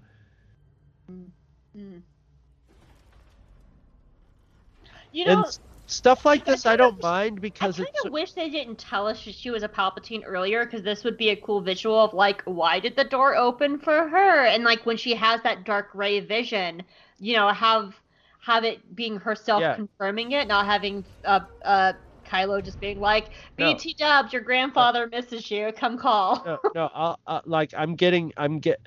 the part for her to find out she was a Palpatine is after she heals Kylo after their fight. That would have I think or it's have him. But why do you think it's after the fight? I'm curious. Well, because that's what I'll get. I wanna wait till we get to that, because I'm going to explain to how you could just write a scene or two after that scene to get to just shave 20 minutes Chris! of unnecessary movie out of this. We reached the next checkpoint. Yeah, ding. Video It's- game save. It is. It's literally cutscene. Don't be afraid of who you are. Oh, I would have loved more of this, actually. I would have loved way more of Dark Ray and more of this. I guess it would have been more dramatic to have Rey have an actual struggle with it, but she's more like, I can't Ezra. believe I'm gonna fall to the dark side, but at the same time there should be a struggle, or else she wouldn't really be too scared that she'd fall. I mean, Well, that's the thing. She's more like Ezra. Like, we've talked about Yeah. this before, how both Ezra and Rey and Ahsoka at times, they can touch on the dark side and then come back to the Yeah, light, because the they're light fine. is a choice. they're You fine. know, like, they they're fine. don't have the struggle. They don't have the struggle. They've internalized their goodness, and they're not,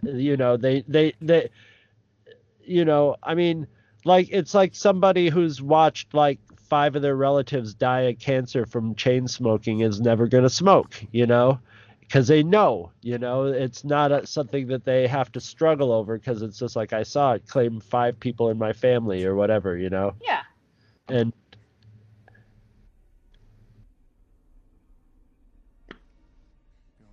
Oh no, checkpoint destroyed. see right here, that line would have been, I would have made that line true. I like this about Kylo, because he does this later too. I like how he only pulls out his lightsaber when he has to. And then he's just like, quick heals, woo! Down! I like this fight. I will say at this point I forgot Leia was in the movie, and I was like, oh yeah. This one here, this scene here, feel like right there, she is cut right out of another scene. The lighting is a little different. They did a good job when they have her, Maz, and Bill Robinson all acting together up here. There's a, or maybe it was another scene, but there was a scene with Such her. a waste of Leia. Yeah, but they were stuck. I mean, I'm sure they had plans that would have been great fun for Harry. I almost said Carrie Fisher to do, and like would have given her a like real arc, but it like they just I'll had take a drink, he's yelling Rey. Why is he even there? What is he hoping to accomplish? His character has gone far enough and learned enough not to be that always chasing after Rey thing is done. Character and plot wise in this movie, there's no reason to have them. And that wave should be taking these two right out. It should be right. Oh, I guess not. But Here's my thing. Like, like I said Why at the did top of this. Again, like I said in the top of this, like I would have rather them just said like in the crawl that Leia had passed and that they were all dealing with this, because then when you have this scene, you would have that moment of Rey defeating Kylo, and then having that conversation of like, and having Rey bring him back to the light, and then she's like embodying what the Jedi is. And I don't want to undermine like Leia's sacrifice here and stuff like that too, but like it's just not well done. no, it took me that it's Leia projects Han, and then Rey fixes his heart, and I know where it should have gone after that, but like Luke should have talked to him after that. This is Luke should yes. be. Well, we'll get to there. Just wait a couple minutes, and I'll get us to there. I will take us right there. But like all this stuff, I'm not wonky as it is. Daisy Ridley and why am I? Yeah, they are fucking great actors. They are living in these roles. So I'm here for, and this is a well shot scene. I'm here Yeah. for it. I love This this is fight. this is the strongest. And even the stuff between them, for what it is, the way they handle it, it works in this movie. They pull it off with their acting, their relationship to each other, and all this stuff. That's the only thing this movie's got really going for it as far as a heart goes. Anything meaningful. I will say, I think there's one too many lightsaber fights, because this is what, like, their third duel in this. Yeah. You need to, like, cut out one. They should have waited. Yeah, they should have waited till right now. This like.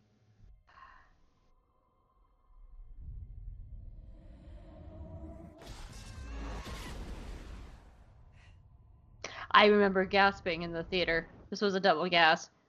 Yeah. It's a ballsy moment, right? But it's right. Meaningless. It's not meaningless, but it gets negated.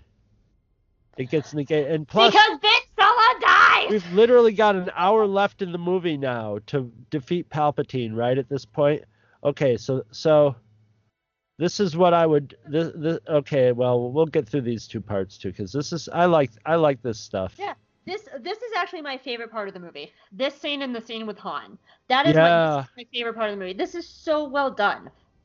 And the way the water splashes up and then comes splashing down on him is amazing. Is a nice touch. And they're constantly getting pelted with water. Yeah, and it's just in character-wise, like, this is such a nice moment. This is Hope's gonna talk probably about this later and rant about this with too much wine in her. But like, from here on out, the rest of this should be Ben like coming. Of course, this is him coming back to the light, and he has that talk with his father. But then he never, like, we talked about this with Kallus, right? Kallus gets redeemed, but then he gets, like, all of season 3 and season 4 to, like, prove his worth and to make it up to them. And he goes through his head. It's like he gets thrown through a window. They don't trust him. Rex doesn't let him sit in the seat. Like, he faces the challenges of owning his mistakes. Kylo never gets to own his mistakes. He never gets to look Poe in the face, and Poe goes, "I don't forgive you for torturing me," and him going, "That's fair." No, that's not going to happen in a 2-hour movie. But if he lived, we would have, like, that opening of, like, it could happen, Right. And okay. So forget this is happening right here. This is not happening in the Chris Honeywell rewrite. So now we know why he came over here. So she has a way to get back. But it could have been the Falcon picking her up anyway. Now we get the obligatory. Also, what is Maz Kanata here for? Just contractually. At this point. Maz is a pirate queen who has helped them and stuff, and I do like this scene.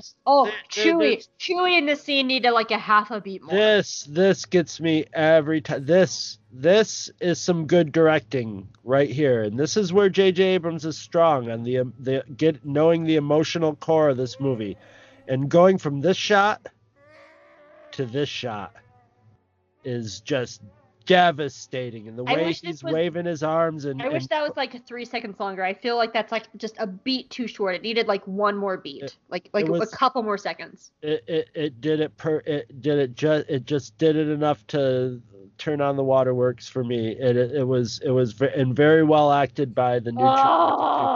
Yeah, Harrison Ford is so good. He's so good. My theater screamed at this moment. Like, everybody just went, "Ah!"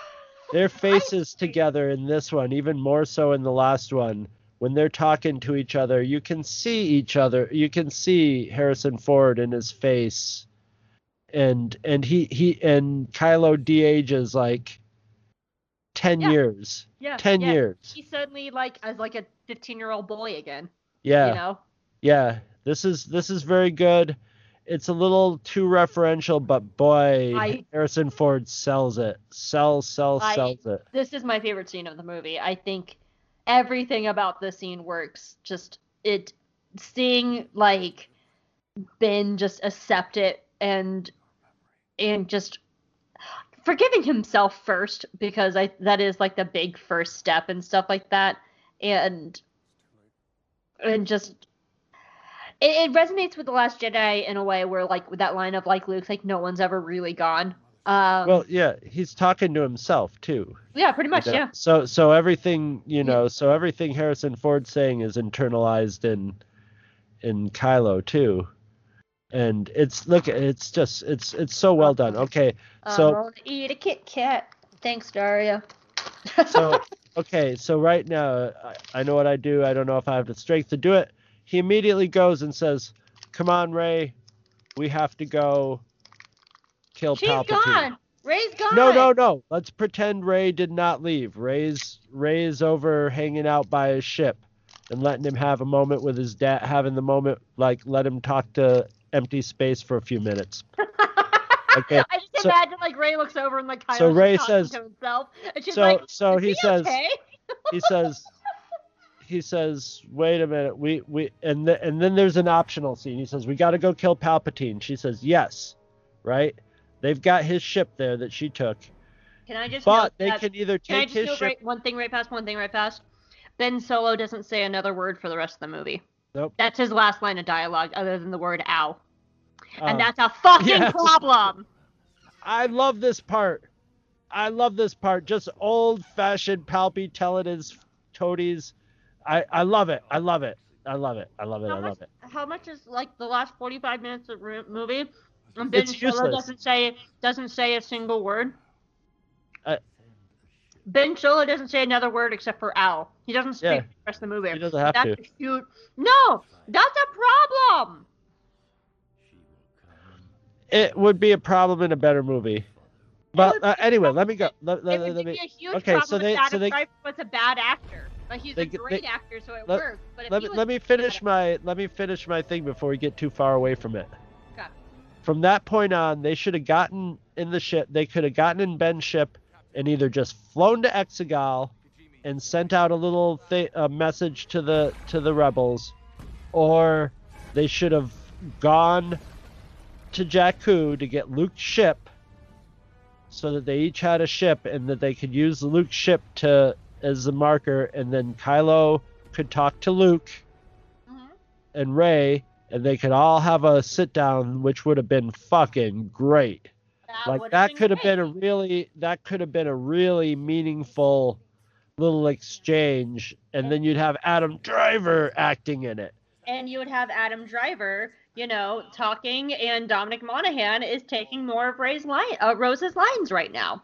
But yeah, like, you would actually have him having actual dialogue. I would have been down for Ben and Luke having that. You could have had Kylo apologize to Luke and Luke apologize to Kylo. Yeah, and that would have been a beautiful moment. And then boom, 10 minutes after they're fighting on the Death Star, they're flying to Exegol. Everything in here is just, look. We have like 45 minutes left in this movie. I think actually, though, this is Oscar Isaac's best scene of the movie, to be perfectly honest with you. This is, especially like with Lando here, like, this is a really kind of like nice synergy and stuff, because Oscar Isaac doesn't look good, but post 35, like, he's a 35-year-old now leading the rebellion, and of course, Oscar Isaac doesn't look like, but he's still beautiful, and we love Oscar Isaac because he's gorgeous. But I like this scene. I think this is kind of like we needed a little bit more of this. Oh, look at your friend. Yeah. Just useless. You don't miss her. See, it's just like, oh wait. He's nice to the droid, and now all the problems are solved because of J.J. Abrams. I love these boyfriends. General. I love their. And he's given a religious god name too.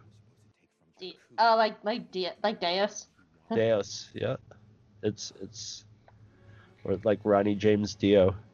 All right, this. Can I just say something? I don't actually think this whole thing with Octo was actually planned. I feel like this is a scene that was added after Carrie died, and they weren't like that. That's just a hope feeling. That's just a hope thing. Yes. Because so much of this feels like just like, oh, we need a to get to point A to point B to get Rey to that point. It's like this feels like something that was written because Carrie died. I and like they needed this. I like this in the movie, and the second time through, it seems canned. Like Mark Hamill is not acting at the level he was in The Last Jedi. Yeah. I mean, he's just sort of doing what he's, he delivers his message here or something. It would have been a much more meaningful scene with her bringing Kylo to him and him being like, I don't know if I've got what it takes to do the Emperor. I'm an awful person. I don't think I should do. And Luke would be like, look, remember my father who you've idolized. Well, guess what my father did? He tossed the Emperor into the well. So, and we could have had a really interesting. Instead, we're getting sort of just a copy of when Ben goes and he even sits down next to her like Ben did, where it's like, oh yeah, I told you that, but this, it was sort of the truth. You got to realize that Force Ghosts got to lie every once in a while. And this is just also feels so heavy-handed of just being like, oh, we both knew you were a Palpatine, but you were a nice person anyway. Yeah, but you were fine. We knew you were fine, so we just didn't tell you. And this kind of feels like more of that, like, erasing, like, what Ryan did. Because, like, the whole, like, strength of The Last Jedi is the broom boy. Like, anybody can be great. Anybody can be a hero. You don't have to have blood. You don't have to have a name. Yeah. And this has that thing of, like, it's okay you were a Palpatine because we liked you. So if you want to just keep being a nobody, we'll just ignore that, too. Like, it's And just the obvious, like, Luke threw away the lightsaber in Ryan's movie. In this one, he catches it and says, don't throw away your lightsaber. Take that lightsaber. Here's another lightsaber. What's her name?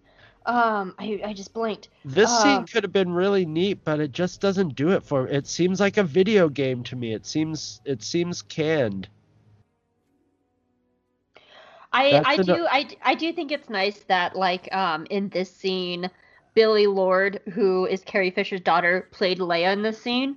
I think that is a really nice touch, is that because if anybody should be playing young Leia, it should be Carrie Fisher's daughter. So I do like that Billie Lourd got to play young Leia. But they put Carrie Fisher's face on.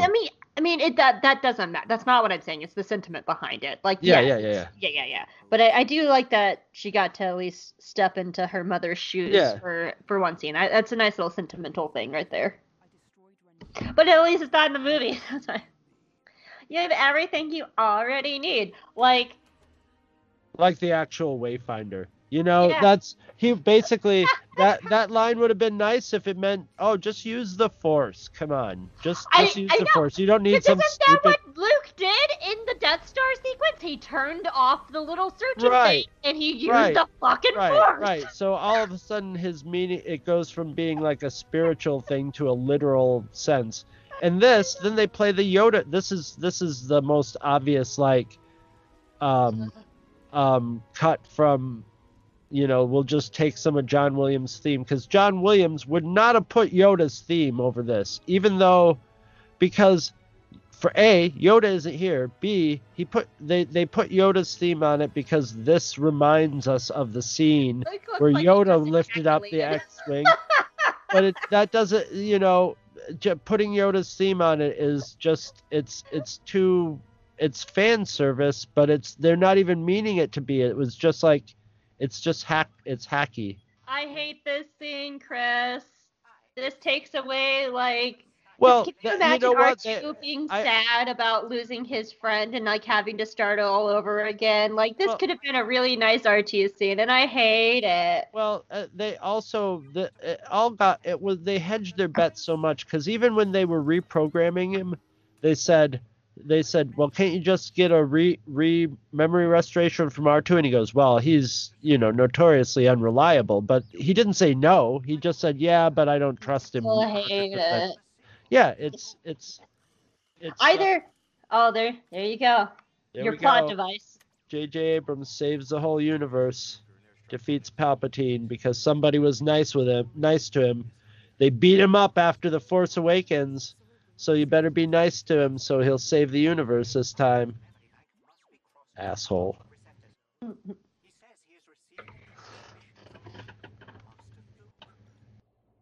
an old craft ID. I guess I can see the one reason why they needed actual Wayfinder is for this scene, but it could actually, no, I take it back, because I was about to say, because if Rey did use the Force, none of these people have the Force, and then it just dawned on me, wait, Finn has the Force, because then that could have been a really cool moment where Finn led the entire fleet through with his Force oh abilities. my god, yes, no Wayfinder. She and Kylo just use Finn and Maz Finn just Finn. We know Maz is a Force user too, but just have Finn go, follow me. I know where to go. How do you know where to go? Just trust me. I know where to go. Actually, that could have been the moment where he just looked at it and said, because the whole time it's been like, what do you want to tell Rey? What do you want to tell Rey? What do you want to tell Rey? And he could have looked at Poe and said, because I'm Force sensitive too. Yeah. And that could have been the confirmation. And then Finn gets this really awesome moment to lead them through using his Force abilities, and then they track it for Lando and Chewie for everybody else to get there. Right. It would have been beautiful and awesome. There's all this is we got to touch base on the Holdo maneuver because we have to give because let's give Finn his. Well, I think they were just I think this is almost like a writers' meeting where they're like, let's do the well. Now that we've got the Holdo maneuver, why don't they just do that? And they're like, because then they would all die. Yeah. Well, no, you could program a ship. You could program some droids to Holdo maneuver a few big ships through the Star Destroyers, but like they were just saying that so that the Star Wars nerds watching it would get cut off. I do like this sequence. I think this is another really good sequence for Poe. It's carried out filmmaker wise, like this scene here. Here's your hat, everybody. But character wise, like this is where he went from that moment with Leia going, I don't know how you do this, and Lando goes, well, neither did we. And this is like character wise, this is Poe like stepping up into his role, because Rey got to step up into her role, and Finn never got to do anything because. Well, sorry, John Boyega, they had to shaft you for all the white people in this movie. But, like, this is, like, you're not saying that Oscar Isaac's white, because he's not. But, like, this is, like, Poe's moment to step up and stuff. So, like, character-wise, this is a very nice moment for him. But it is so stereotypically done. Right, that's what I'm saying. They have puzzle pieces. This looks like a puzzle. Like, how many ships are there? I don't know. No, this whole sequence talking about bad visual storytelling. I'm so tipsy right now. I'm so sorry. Excellent. That's okay. I'm so sorry. The visuals here are excellent. They're beautiful. I mean, that's gorgeous right there. But when we get a battle here, it's just a mess. You don't know what's going on. This is what I have the problem with. I wish this was a touch lighter, because I don't even know, like, the only time we can see this building is when there's lightning, and I just wish it would be, like, a touch bright. Just a touch. I like it because it's almost as if it does its dream. It's almost like it exists in a different place, and it's almost not in existence. It's only there. This is Persephone going down into Hades. Like, this is the myth of it, so. Yeah. Oh, Finn should be leading them with the Force. God damn it. The thing is, we have no resonance for any of these enemies or anything. It's just, boom, the Palpatine army. But we could be like 10 minutes to the end of this movie right now, 20 minutes to the end of this movie right now. And you just don't get a feel. One thing about it is the size of the area, and all those, like, when the ships are flying around, they're not flying around other ships as much, so you don't get that shot had a little bit of that in it. But it's very much like the Force Awakens battle at the end. It's just sort of it's cutaway shots to things happening. I like See, I that. like that this whole place is it's like a bad dream. It's like a nightmare. And Again, I don't. Hope meant to go back and look for this beforehand, and she forgot. But at some point in this final thing between Rey and Palpatine, and it's definitely when Rey is just like, I have all the Jedi with me. There is a musical cue, and, well, I guess the Mandalorian took from them, but it's the same musical cue from the last Mandalorian episode when Luke showed up. That kind of guitar like tone that led into the main theme. It's the same musical cue that they use at some point in this final battle. Because I remember I stopped and I was like, "Is that the music they used in the Mandalorian?" Because it's a guitar, and they so rarely use like guitars in Star Wars music, so it definitely stands out. But I don't remember where because I forgot to look it up. I can just remember all the last time they used the guitar in Star Wars was in Episode 3. Oh, I was about to say in Clone the movie. Wars. Oh.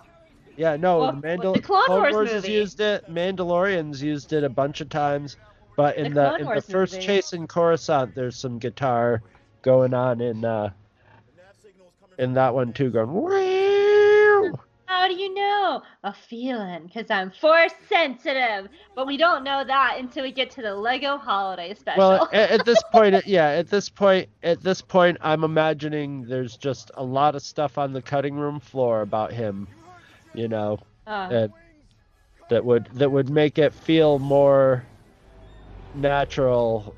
I do. I like this scene. I do. I like this, like the whole like horses busting out.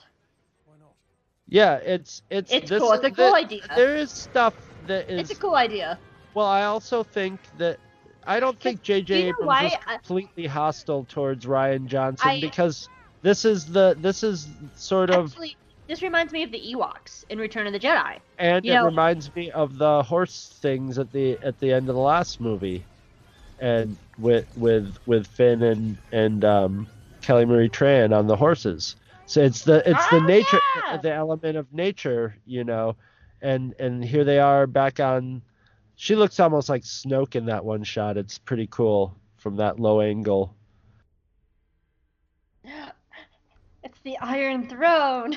Everyone has a joke that everyone has made by this point.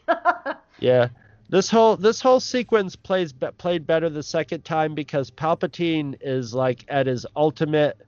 This is episode 3 Palpatine, but as a zombie. He's got all his plans of like revealing here your friends dying and all that. Yeah. So, but he only has one real pure Pappy Palp moment where I'm just like where I've been just like where I was just like, yes, a Palpa, do it, Palpy, Palp it up. I think that's where it bothers me because it so closely mirrors Return of the Jedi, yes. which is the point. But I always, I'm always wanting Star Wars to do more stuff because I am not a nostalgia person when it comes to Star Wars. Like, I think nostalgia is nice here and there, but like this so closely mirrors Return of the Jedi. Like here's your friends dying, do your thing and stuff like that. It actually does take me out of the movie for a bit, but the thing that actually does interest me, especially now with the television show announced, I see all those people sitting in the audience and I'm just like, those are acolytes, those are Sith acolytes, and now we have a TV show coming and I'm hoping we find out more about them because I'm sitting here going like, who are all those people? Right. Well, what's that's their what I'm story? saying. What's that structure? Like, I want to know that. That's a very teasing thing to me. When people started going he looks like Gladys. Can I just say he looks like Gladys from Portal? He looks exactly like Gladys. That's exactly what Gladys looks like in Portal. So, anyway, you were saying? I forgot. I'm sorry. But every time I see that shot, I'm just like, oh, it's Gladys. And I'm just like, do we eat cake now? But the cake is a lie. I like this because it's him in his most he's at his most degraded, but at the same time he's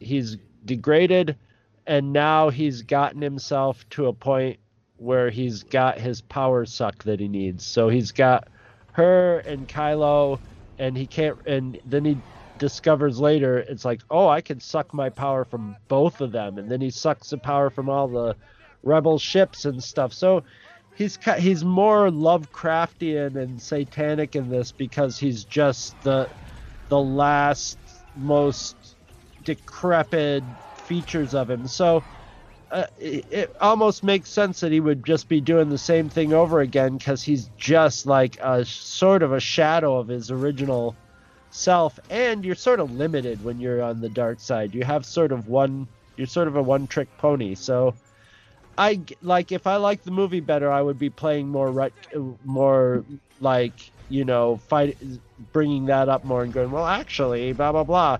They put the stuff in here for you to actually it, but they don't do it well enough or deftly enough for it to really stick for me. Nice one, Finn! Nav signal's down, but not for long. We're offline, sir. See, it's all just busy line. It's like, oh, we can destroy this. This movie is just like can't commit to any of its beats. It's like, we have to destroy this one thing to prevent them. Oh, actually, that doesn't work. They can do it from the ship. Okay, we got to destroy that one. Okay, we got it. It's out for a couple minutes. You know, it's just like... You know, and there's, you know, that little Mon Cala is Akbar's son. They could really be doing something more with him, too. But no, we can't have aliens in Star Wars. You don't have time in these movies. Well, no, that's like, the why thing. even bother with them if you... That's a whole personal pet peeve. Is I always hate like the human-centric stories of Star Wars, which is why Rebels is so beautiful because Hera Syndulla is amazing. But like only the heroes are allowed to save the day, and you know aliens can only be here to be terrible racial stereotypes. But now that we're having more people of color, like in Star Wars and stuff like that, what are we gonna do with the aliens? Because now they're just like the subspecies that we don't take equally as equal characters or anything. Which was why they could have had a really good moment of having like, I'm Akbar's son, or even have Akbar's son be like, you know, my father, Admiral Akbar, used to tell me this Poe and stuff like that, and have really good moments. Yeah, but because it's unless like, you read the comics, then you have no idea. Yeah, who he is. that's TV show stuff. That's stuff you can develop effectively. In a movie, it's just like adding. You know, you got to take the movies and stream them down to their essence. You only have 2 hours. I hope we have more of that going forward because I really hate like the human-centricness of Star Wars so much because only humans can save the day, especially brunette women. Yeah, but we can't have any other women. Yeah, it's because humans are their audience. That's why. That's a horrible tale. That's why they work on inclusion of different kinds Where of humans. Where are all the aliens here? Why are they not fighting because for the there's resistance? zero aliens buying tickets to the movies, but there are African Americans buying tickets to the movies, so it might be better to have some African American humans and actors in there. And also it's budgetary because it's more expensive to have a bunch of alien characters in a movie than that scene made the movie theater roll on the floor with laughter. The way it's edited in is so awkward, and he just runs up and looks both ways. It's like a student film. It's such a bad cut. I have to say I love Ben's like really super like nice sweater. Look, he gets one more line of dialogue. It's this. Ow. That's his last line of dialogue. And then he doesn't talk at all. And it actually would not work if Adam Driver was not such a damn good actor. Right. And I have an issue with this, like, with this thing with Rose. Because her whole thing is about saving what you love. And she's just like, oh, well, I'll just leave Finn behind. Even though she almost died in the last movie. At this point, I checked out of... At this point, I was well checked out of any of these characters having anything to do with anything but just to take up the time in between these sequences. I love that he has his little fucking he's just on a mechanized dolly. This is the most Han Solo moment right there. That's such a Han Solo thing. That's Han Solo with the Force. Yeah. I love this that all his nerd friends are coming to beat him down. You got a girlfriend now? Well, here comes incel culture. We're coming for you, bitch. Been spending a lot of time with stupid Emily. What about the D&D game, asshole? Hey, I am about to start a hopefully very soon D&D game with my friend Colin.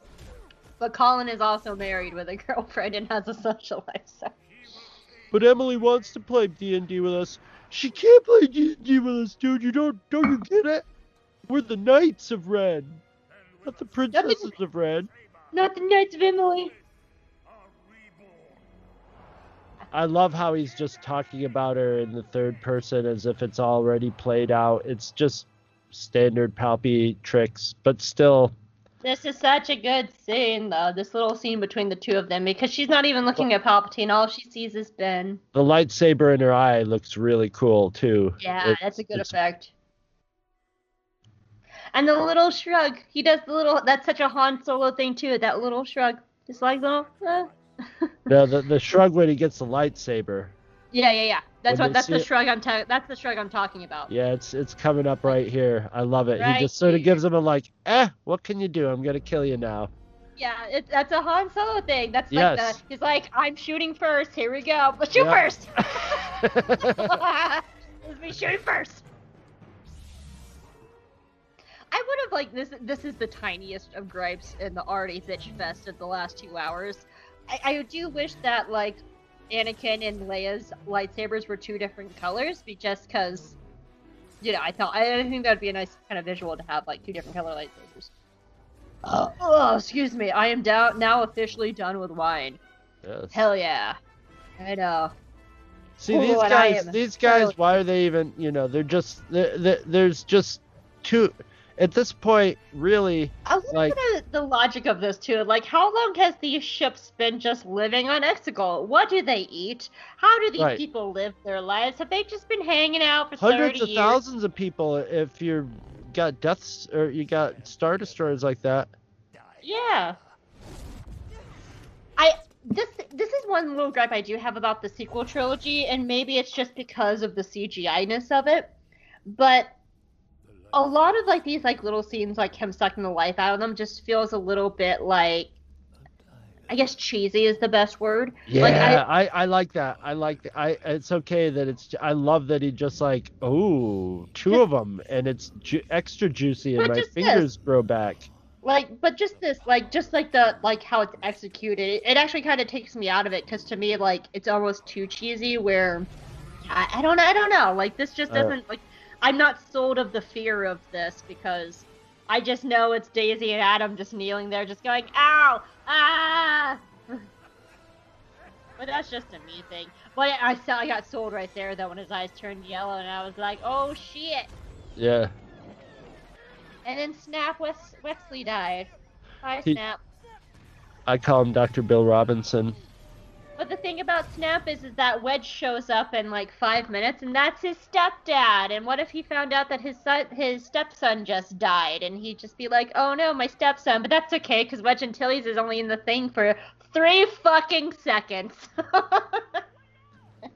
And he looks like a bitter actor who played Wedge, who just got his 5 seconds. He just does it. He just looks like a guy from our universe in it. This shot does not look like it's actually in the middle of a battle, you know? I want this to be more resonant. Like, I feel like, oh, okay, here's my thing. This is where you could have really pulled in more of the canon. And this is a big, like, problem I have with, like, how JJ handled this. Because we know that Ryan met with the story group every week while filming The Last Jedi. And, like, you could have things like, you could hear Kaz in this moment. You could hear Torah this moment. You could see the Aces. You could see, you know, we just saw the Ghost. The Ghost was under the Millennium Falcon. You could have Hera. Yeah. It could be Jason Syndulla. Like, there's But it's just throwing. like, I mean, I'm not opposed to any of that. But this is the final Skywalker movie. They could have people calling in. Like, you have fucking Wedge, but you can't have little audio cues of, like, other people here. No one's talking in these scenes. Why can't you just have, like, little audio cue of, like, Hera just like, calling out something over the radio? You know, I'm not talking about, like, let's see Harrison do in the flesh, but have Vanessa Marshall just being like, I'm getting this one. Like, you know, we're hearing the radio chatter. We're hearing Poe's radio chatter. Why not have those, like, be, like, already established characters? Yeah, Especially no, I if this mean, is supposed to be a film that's celebrating the end of the entire fucking franchise.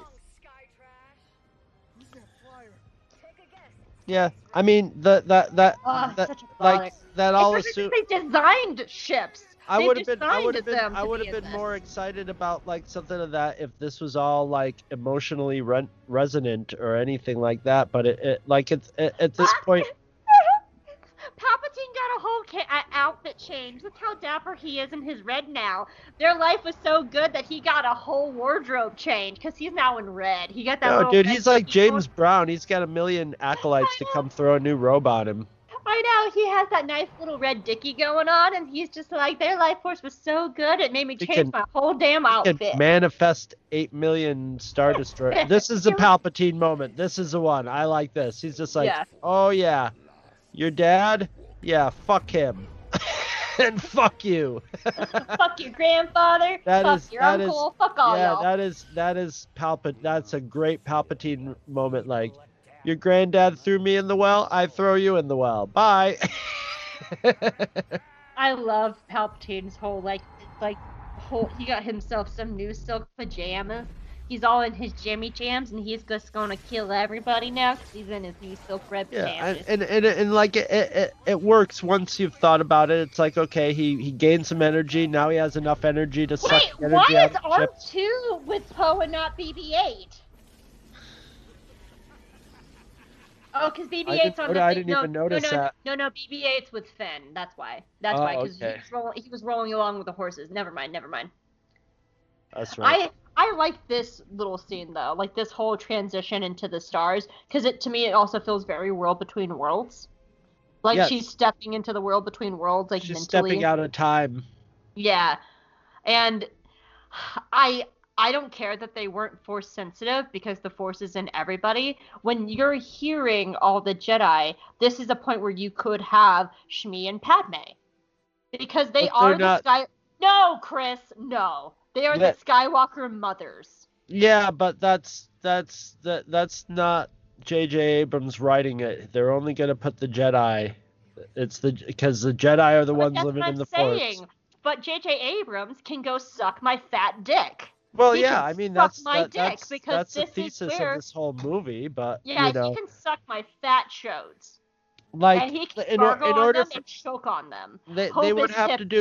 to do too much work explaining why No, like they wouldn't. They're the mother of the goddamn Skywalkers. If you can have fucking who is it? If you can have Aya Sakura, who only had a speaking role in like 3 episodes of but she was a goddamn Clone Wars. Jedi. I mean they I guess they like that's the thing is that's the thing about this whole thing is that's a Yeah, that's what I'm little saying. wonky Like, to me you're is it's defending J.J. Abrams right now. it's That's literal. What I'm No, saying. but it's literal. It's literal. It's the Jedi live in an afterlife, some sort of conscious afterlife where you can talk to them and stuff, but it's the Jedi and they had to learn to be there and they You're had to defending J.J. right now. well, I'm just saying that's the logic behind it. They're not gonna I they're don't not care gonna write about the logic. I'm talking Right. about what would be good.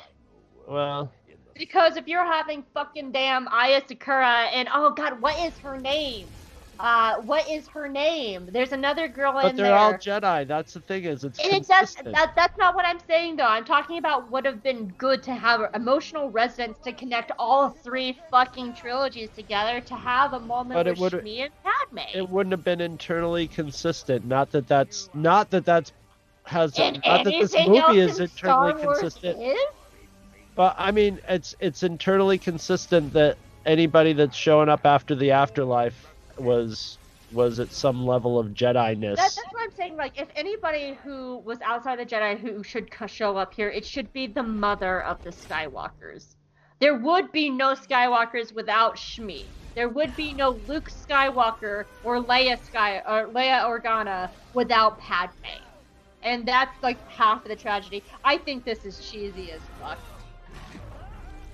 I don't know. It's so CGI-y and stuff like that. Like, because I'm imagining what this looks like. Them No, filming it's with them just without what if there was no effects, what would this look like? And it's so cheesy. well, I mean, it's not bad, but it's not especially inventive. It's not bad. No, it's not bad, but it's not good. It's not it doesn't feel new or inventive or interesting or anything like this. The person that should have been Nash Windrider from Lost Stars. Bye. That's a nice shot, but like, yeah, who cares about that? That character is good. He didn't get to really do much anything. And another thing that this movie does that I hate is it has, girl, I love you. I'm sorry, I'm so tipsy now. What? It has gigantic. This movie is full of gigantic things falling out of the sky, and everybody's standing around just watching them and not falling down because there's massive earthquakes because these gigantic star destroyers are pummeling into the ground. I do like that moment with Lando, though. Just the whole, like, not as this ship, this is my ship now, bitch. So I do like this little scene because it actually reminds me of Rebels, because the season 3 opening, when Ezra is falling out of the sky and Kanan comes to save him on the Ghost, this has, like, Rebels resonance, but not enough for me to actually be scared, because Ezra has a whole 2 dramatic monologues in a song in the season 3 opening of Rebels when he thinks he's gonna die. Ray should, like, the whole Sith palace should be just, like, shaking like earthquakes right now, you know, like. Instead, she's just sort of like, it's a quiet moment. It's a quiet moment. I guess that's another thing. Like when everybody like else shows up, you know, all these people showed up to the final fight, but we don't get to see them do much of anything other than just being a lot of people. Because nothing really matters except for Rey, Kylo, and Palpatine in this movie. Okay, I'm gonna tag out because this is something I do want to talk about. Let me see if I can do this while tipsy. Oh, I'm sure you can. You can do it. Oh. Okay, let's do this. So here's the thing: either Raylo and this is the third character that's died. Yeah. Either that's actually kind of the point, because we've had 2 death psych outs so far that it takes, like, you think it's going to be another death psych out. And the whole thing is either Ben and Rey should both be dead or they should both live, because redemption does not equal death. And this is what, like, really bothers me, because I'm sorry, Anakin, you don't get to go on a genocidal murder run for 20 years and get one good act, and then you're suddenly a good guy and get to go to Force Heaven. No, that's bullshit. Because you might be redeemed in the eyes of your son, but your daughter sure as hell don't think of you as a good guy because you gone and genocide her whole entire fucking planet and her family. Like, and that's the kind of the thing, is that, like, they continue to set this precedence that death equals redemption, because no, he will still always be Kylo Ren in the eyes of the galaxy going forward. No, Chris, this is my moment. I got to let you scream. I just want to add something in there before I forget. Or that you can't, the only things that matter in your redemption are the things that have gone on in your immediate circle of important people.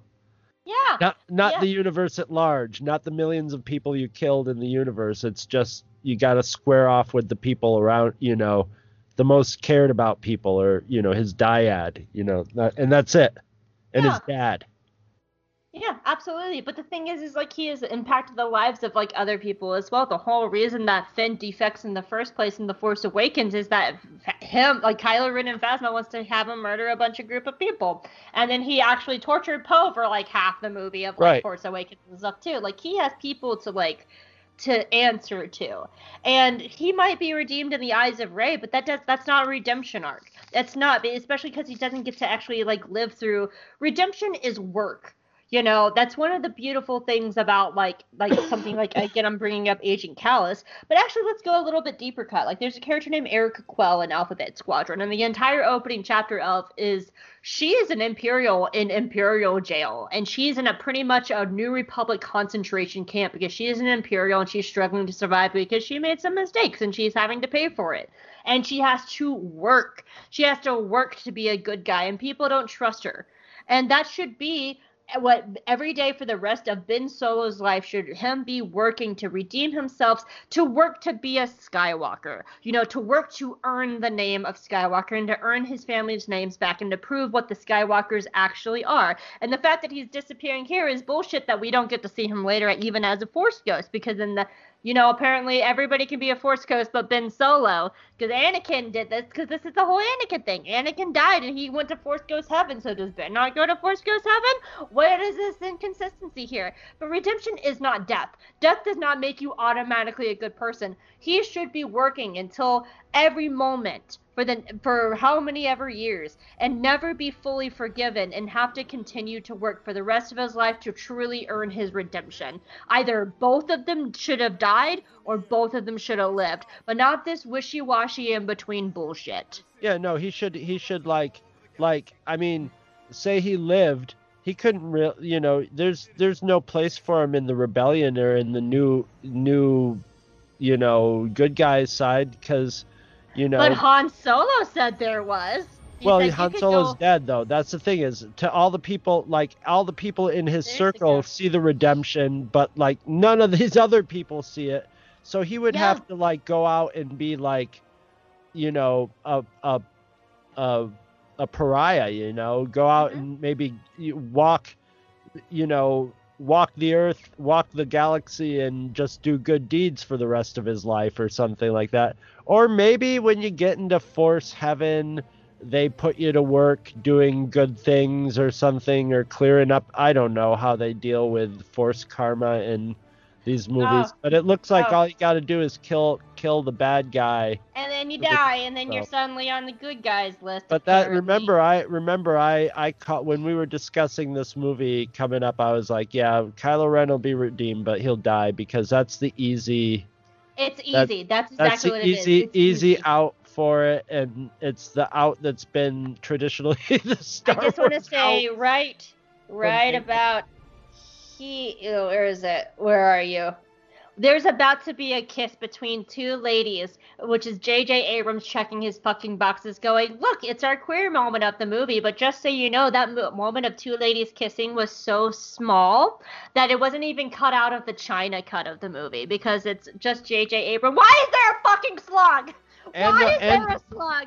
Why is that this moment? That moment was so fast they didn't even cut it out of the China cut, because that's just J.J. Abrams. And I did notice that it was shot to be cut if it had to be. It could have been cut without. Medal, it's okay, Chewie got his medal. Which doesn't make any. It doesn't make any kind of sense. That the reason Chewie didn't have a medal is they cut the scene out of the movie. Owen Finn should be making out right now. And this is just stupid. Just don't put this in the movie if you're not gonna include the scenes where you find out that she's his daughter. Nobody knows anything about this. This scene means nothing unless you know she's his daughter. Oh, Jana.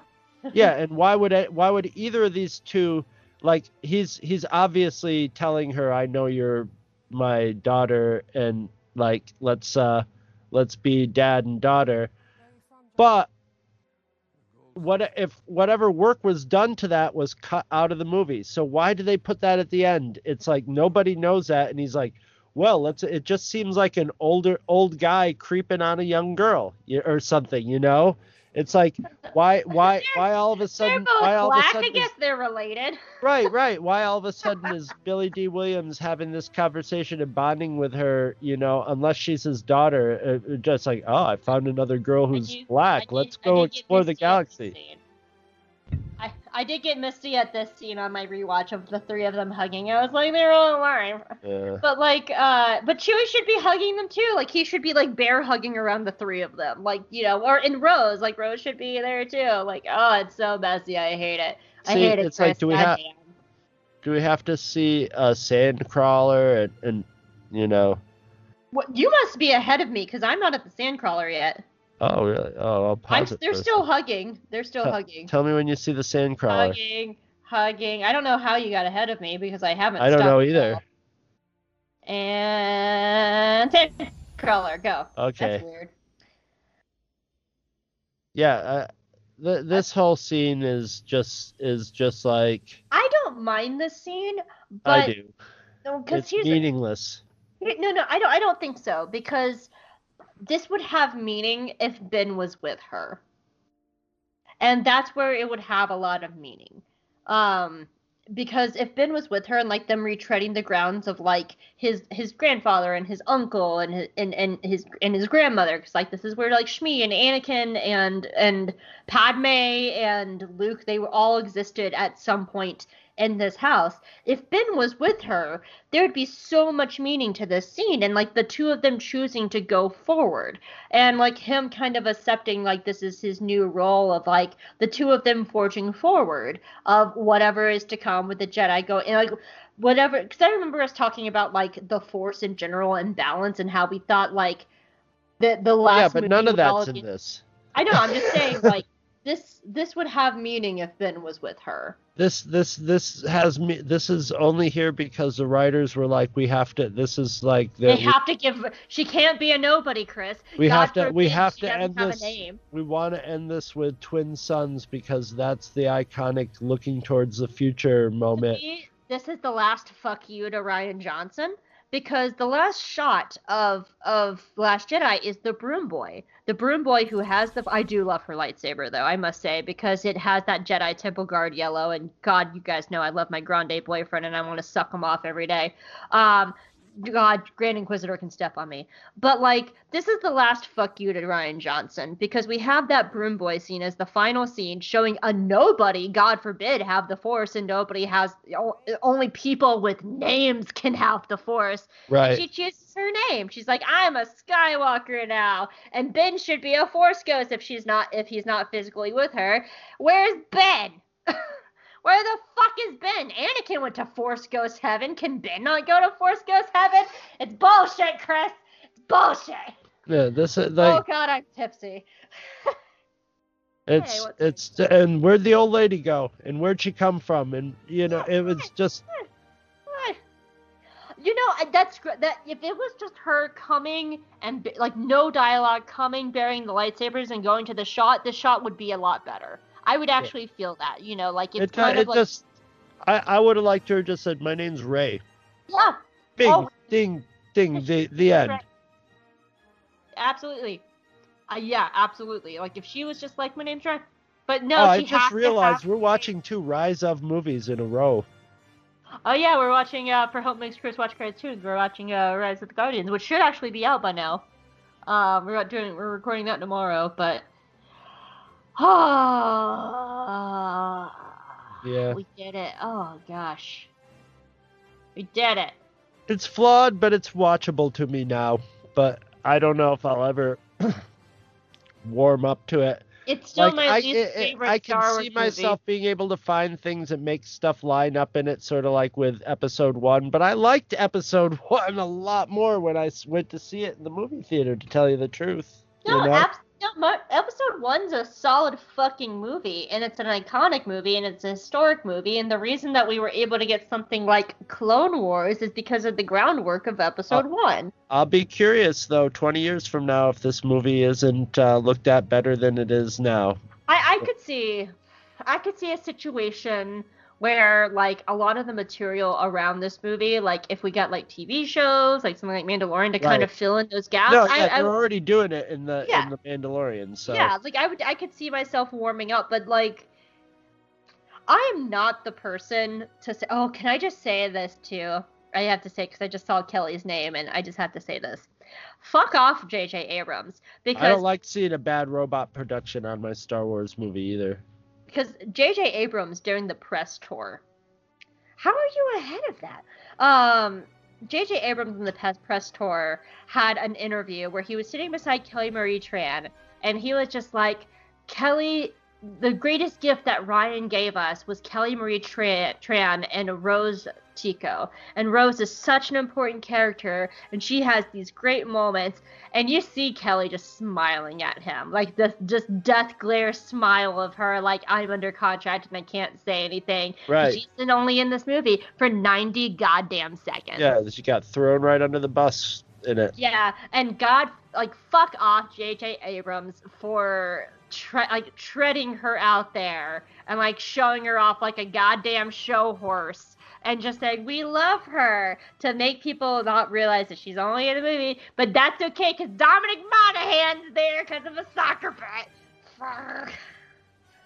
I'll tell you what I think of J.J. Abrams. J.J. Abrams was a kid whose parents had connections in the film world, and he used to write letters to Steven Spielberg, just like all of us did when we were kids, and would dream that Steven Spielberg would take us under his wings. So I'm jealous. But J.J. Abrams wrote letters but he was connected. So he got letters onto J.J. Abrams' desk, and he was a kid, and he was making his 8mm movies and stuff, and I think Spielberg took him under his wing, and like sort of treated him like he did there were a lot of like other, like Joe Dante, that were directors that did sort of like second tier Spielberg movies with Spielberg producing them, and Spielberg was like executive producer on Super 8 and stuff like that, and was like grooming J.J. Abrams to be the next Steven Spielberg, but he's not. He understands he understands the emotional elements of Steven Spielberg, but he doesn't understand the visual and story elements of it. He gets the stuff that makes you feel good, but he can't write a good story around it, Whereas Spielberg would have an excellently written film, and J.J. Abrams can do those actor moments together that are nice moments. He can work the Star Wars humor, where they were like Huey, where they had Chewie duck down at the festival to look shorter. That was just a good, funny Star Wars moment, but he doesn't know the deeper stuff. That he knows the surface stuff that makes it tick, and he's just never been. He's a decent producer, but like, yeah. I have it paused right now on the cast list, and rightfully so. The two top people are Leia and Luke. Rightfully so, because it's Carrie fucking Fisher and Mark fucking Hamill. But I'm looking at this cast list, and listed above Chewbacca is Zori Bliss, Maz Kanata, General Pride, General Hux, and Jana. They're all listed above Chewbacca on this cast list, and it's not in order of appearance because Luke's definitely showed up a lot longer. What is happening? Whew. I think actors, agents. Some people have better agents, more expensive agents. It's all that stuff. Oh, one of the Knights of Ren was played by a lady. Good for you, Ashley Beck. Of course, they're all for whatever it's worth. Yeah. But that's the thing is, but in 5 years there might be out of those 10 Star Wars projects. Adi Gallia. That was the Jedi I couldn't remember. That was when I was just like Adi Gallia and Aya Sakura got to speak, but not Shmi and Padme. That Adi Gallia was the person, and that is because they made a list of Jedi. That's why when they got the list, they made a list of Jedi. That feels like box checking, like. But the internal logic of it, they were saying all the Jedi live inside of you and all the Sith live inside of me. So it was what. I know, but also that kind of shows like a lot of the problem with, because like of course Ahsoka Tano was there, voiced by the lovely Ashley Eckstein, but like Luminara, Aya Sakura, like Luminara actually has a lot of like a kind of a prominent role throughout Clone Wars, especially because of Barriss, and Barriss plays such a huge role and stuff like that. But like Adi is like in like what 2 episodes, and Aya is in like 3 episodes and stuff like that. Like, and it's great to hear like Jennifer Hale and stuff like that. She's really great in Clone Wars and stuff. But that kind of feels like box checking because they're just like, we don't have enough female Jedi, which is why you could have had this like emotionally resonant moment of having like Shmi and Padme. Can you imagine hearing Natalie Portman come out of this movie? I would have lost my fucking mind. I mean, if I was a writer, I wouldn't have done it at all. I wouldn't have had any. I wouldn't have had that like, Ray. It just was. It was. No, I love that moment. That's actually one of the few really good moments. Is like her finally connecting with the Jedi, and it's that world between worlds moment. Like that actually to me is like such. It's too literal for me. I guess that's the Filoni moment. to me, that's like I actually wanted more of that because that's her stepping into the world between worlds and hearing everything. Like that's what she's like, and that's her transcending moment. Because that's the whole thing. Like this whole, my friend Emma. I think Filoni would have pulled it off Emma, better. No, what? I think Filoni would have pulled it off better. Absolutely. I don't think J.J. Abrams, that's what I mean. J.J. Abrams. But can I finish my point real fast? Like, 'cause my friend Emma really phrased this really well over at Pink Milk Podcast, and I forgot what episode. It's one of the Mandalorian episodes, and she was talking about the sequel trilogy and how it's supposed to be standing for like transcending above your role. The prequel trilogy is about establishing the roles of everybody. The original trilogy is about the new people stepping into those roles, and the sequel trilogy is about transcending those roles and everybody stepping above it.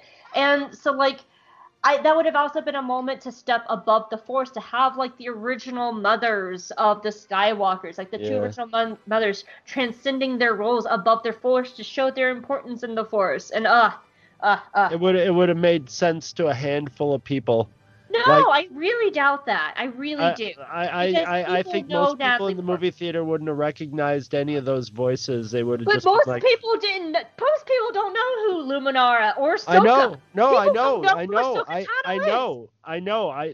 That's why I wouldn't have done it. I wouldn't have done it literally like that. I would have. That's the thing. Like, movie watchers would know Padme because they had 3 movies with her.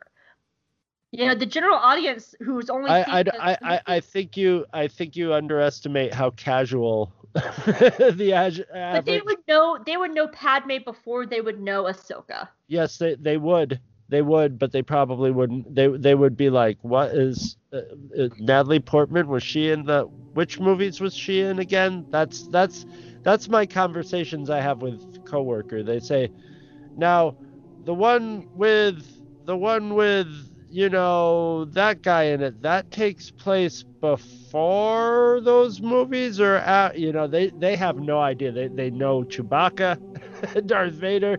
They know anybody in a main Yoda, Baby Yoda. I've had people be like, is Baby Yoda before Yoda? Is he going to grow up to be Yoda? That have seen all the movies, that have spent all their lives watching Star Wars, and that, they're casual viewers. It's a weird world that Star Wars exists in, because now Star Wars has sort of like multiple fandoms within the fandom. So fan service becomes like really complicated. It's like, which fans do you service? Here's some fun things, because I have it stuck on additional voices. I have it paused there. So here's some fun call outs to some of our animated friends who've done voices in both Clone Wars, Rebels, and Resistance.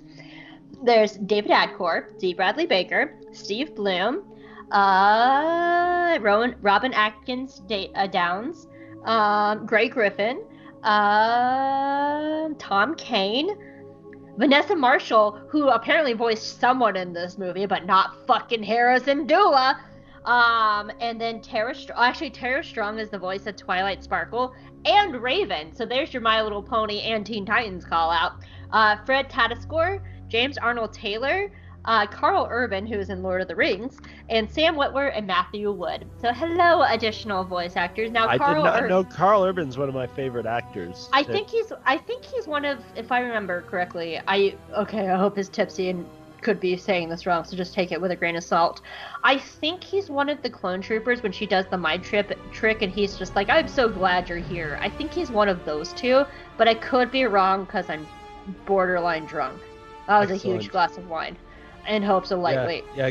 Carl, he's doing excellent work in the TV show The Boys right now. And Tara Strong is not, to my knowledge, I don't think she's been in Star Wars animation, but she is a very prominent voice actor. She's the voice of Bubbles in Powerpuff Girls. She's Raven in Teen Titans. She was Twilight Sparkle in My Little Pony. Like, she is a very prominent voice actor. So, good for you, Tara Strong. Kudos to you. We did it. We got to Tress. Yep. We done all the Star Wars movies. Now they got to make some more Star Wars movies. Hey, they are. We know that. Hopefully we'll have, I don't know if we'll have another one by Christmas next year, but we'll see. We'll probably will. No, it's 2023. We won't. The next Star Wars movie's out 2023. Well, a couple of those are movies, and I think they're going to be movies on, like, that's Disney the 20. Plus. No, the 2023 movie is Rogue Squadron with Patty Jenkins. That's the next on theater. That's the next on theater, and then after that, Theoretically in theaters. and then the 2025 is the Taika Waititi movie. Okay. Oh, okay. Jeez. Okay. Yeah, so again, we were talking about how like something to do is doing other for our next commentaries is other Lucasfilm movies because neither of us has seen Willow, and doing that for future commentaries. And like to be perfectly honest, I've only seen bits and parts of Indiana Jones. I've never sat down and watched it the whole way through. So like we have talked about doing like other Lucasfilms for future commentaries until we get more Star Wars movies and kind of like compare them to Star Wars. And like the Lucasfilm brand, which it would be fun to watch Willow because I know there's a Willow TV show coming under the Lucasfilm banner. Well, I know Willis. Willis. I know Willow uses it got criticized for being very standard with the sort of hero's journey tropes that Star Wars used. And it's sort of like a sword and sorcery version of Star Wars. But I'm very curious to see it. I've heard good things about it, but it might be one of those movies where, you might have wanted to see it in the 80s. I've been saving Willow and Labyrinth as two movies that I've heard highly of since the 80s that I'll see. It's the first time as an adult to see if they stand up the nostalgia test. That's at least for me. The disown point because Megan, one of my best friends, Megan, she loves Labyrinth and I've never watched it, and she even gave it to me. Labyrinth is a lot of people disown you for never seeing Labyrinth. That's one that people. It's Dave Bowie and the Muppets. She gave me Labyrinth as a gift, and I still have never seen it. That's my disowning one. Well, I'm sorry, Megan, even though you don't listen to podcasts, that you'll never hear this. So I love the Muppets and I love David Bowie, so and I love stuff that takes place in like surreal dream time, so I'm all down for it. I just have never gotten a chance to see it. Oh gosh. And I had the same thing. A friend of mine was a big fan of the movie Ghost Dog. It's a Jim Jarmusch movie. They bought me the DVD and said, "Here, you got to watch this movie. This is you." And I just never. I still have the DVD. It's been like 10 years. I need to start drinking I don't have a DVD player at this point. I need to start drinking water. But hey, I just got a reminder of it because right now I'm just on my desktop, and this came up on my background is a Star Wars Resistance picture I have saved in my wallpaper folder. And now that we're done with our commentaries, I was just going to say, speaking of that, we're on to it's Resistance after this, isn't it? Yeah, starting next week, we're going to start Resistance. Hey, all right. I'm really excited to just watch this because, I'm excited because I've got a couple episodes at the end that I haven't seen, so I got new episodes to... My thing with the Resistance is, I thought, we went into Resistance thinking it was going to be like Rebels or Clone Wars, where it was, going to be like 4 or 5 seasons, right? And so when I remember watching season 1, and I'm going to say this again next week because I want this to be my preference to the show. When I watched season 1, it was the most Filoni-verse season. It's such a strong season. And to me, the first season of Resistance is damn near perfect. It is a damn near perfect season setting up about 4 seasons worth of storylines. And then we had the shoe drop between season 1 and season 2. That season 2 was going to be the final season. And it was always supposed to be a 2-season show. And then you get into season 2 and it's a goddamn mess. And I'm hoping... And of course, we know part of that mess is that they were still writing TROS at the time, so there was no way to connect it together. Right. So I'm really interested to rewatch this because I still feel that way. I still feel like season 1 is setting up 3 to 4 seasons worth of stories, and it's such a perfect season to do what it needs to do, and it's so Filoni. And then season 2 is them trying to rush to complete about 4 seasons worth of stories in 20 episodes. Yeah, they ran into TROS, didn't know what it was doing, so they couldn't connect to it. And I think behind the scenes, what was probably happening during that was Disney was coming to Dave Filoni and going look, we're having trouble. I don't know if they put it like this. I think behind the scenes they were thinking that, and I think it was about at this time that they decided maybe they wanted Dave Filoni to start getting involved With in Mandalorian. movies. Yeah. In movies. And The Mandalorian was that they was like, look, Dave, let's get you on something live action, and then we can get you on the set. We can get you on the set and learn how to do live action. Yes. And we'll get Favreau in. Favreau has made. Yes. Favreau's I'm trying to explain people that. think of him as a superhero director, but he's done like Yes. character talking movies, that were really like like he was received as a actor's director first before he was an action director. Yeah, I'm trying to explain that because that's actually what happened. Yeah. You're not wrong. So And he's teaching actually, Filoni what he needs to know. So Filoni got bumped up, and they probably were like, look, we gotta have to. No, you're wrong there.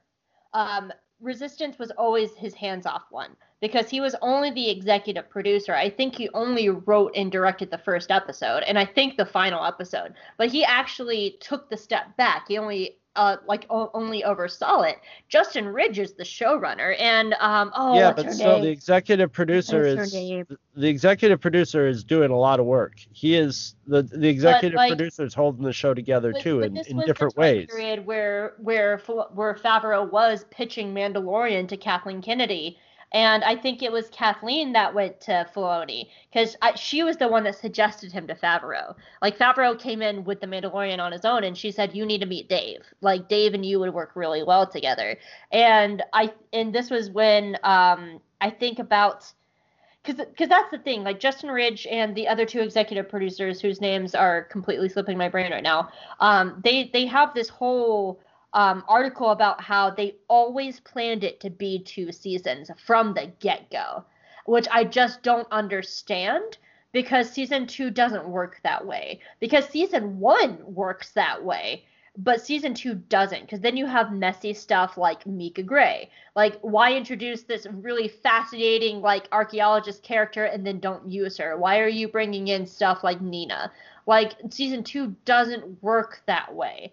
And it's weird, and I'm really looking forward to getting into it because knowing it's 2 seasons, I definitely see it in a new light now because I'm not calling Dave Filoni a liar or anybody a liar, but when you work for a big corporation like Disney, sometimes you might have to say like, yeah, we meant to make it 2 seasons the whole time. And it doesn't feel that way.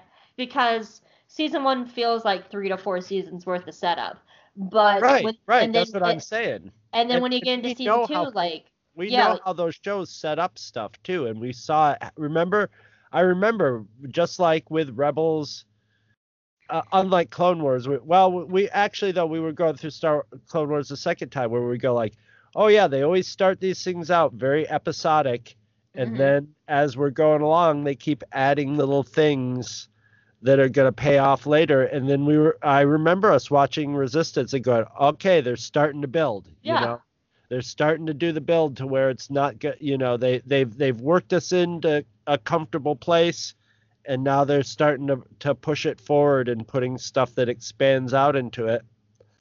And then all of a sudden they had to wrap it up. So it's like, yeah, it makes me suspicious, but we may not know for years till people do interviews years from now and stuff when it's not as press. I will say this about Resistance that I'm also looking forward to looking into.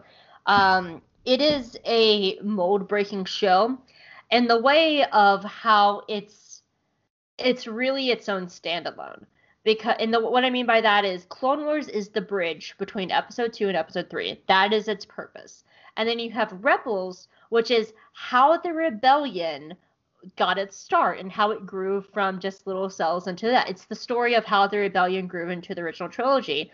But Resistance is very much a standalone show. It's about everyday people. It's about how the wars of Star Wars affects everyday people. Yeah, and it's not really connected to anything. And it's a standalone show. Like, you have like the First Order, and we see Hux in an episode and stuff like that.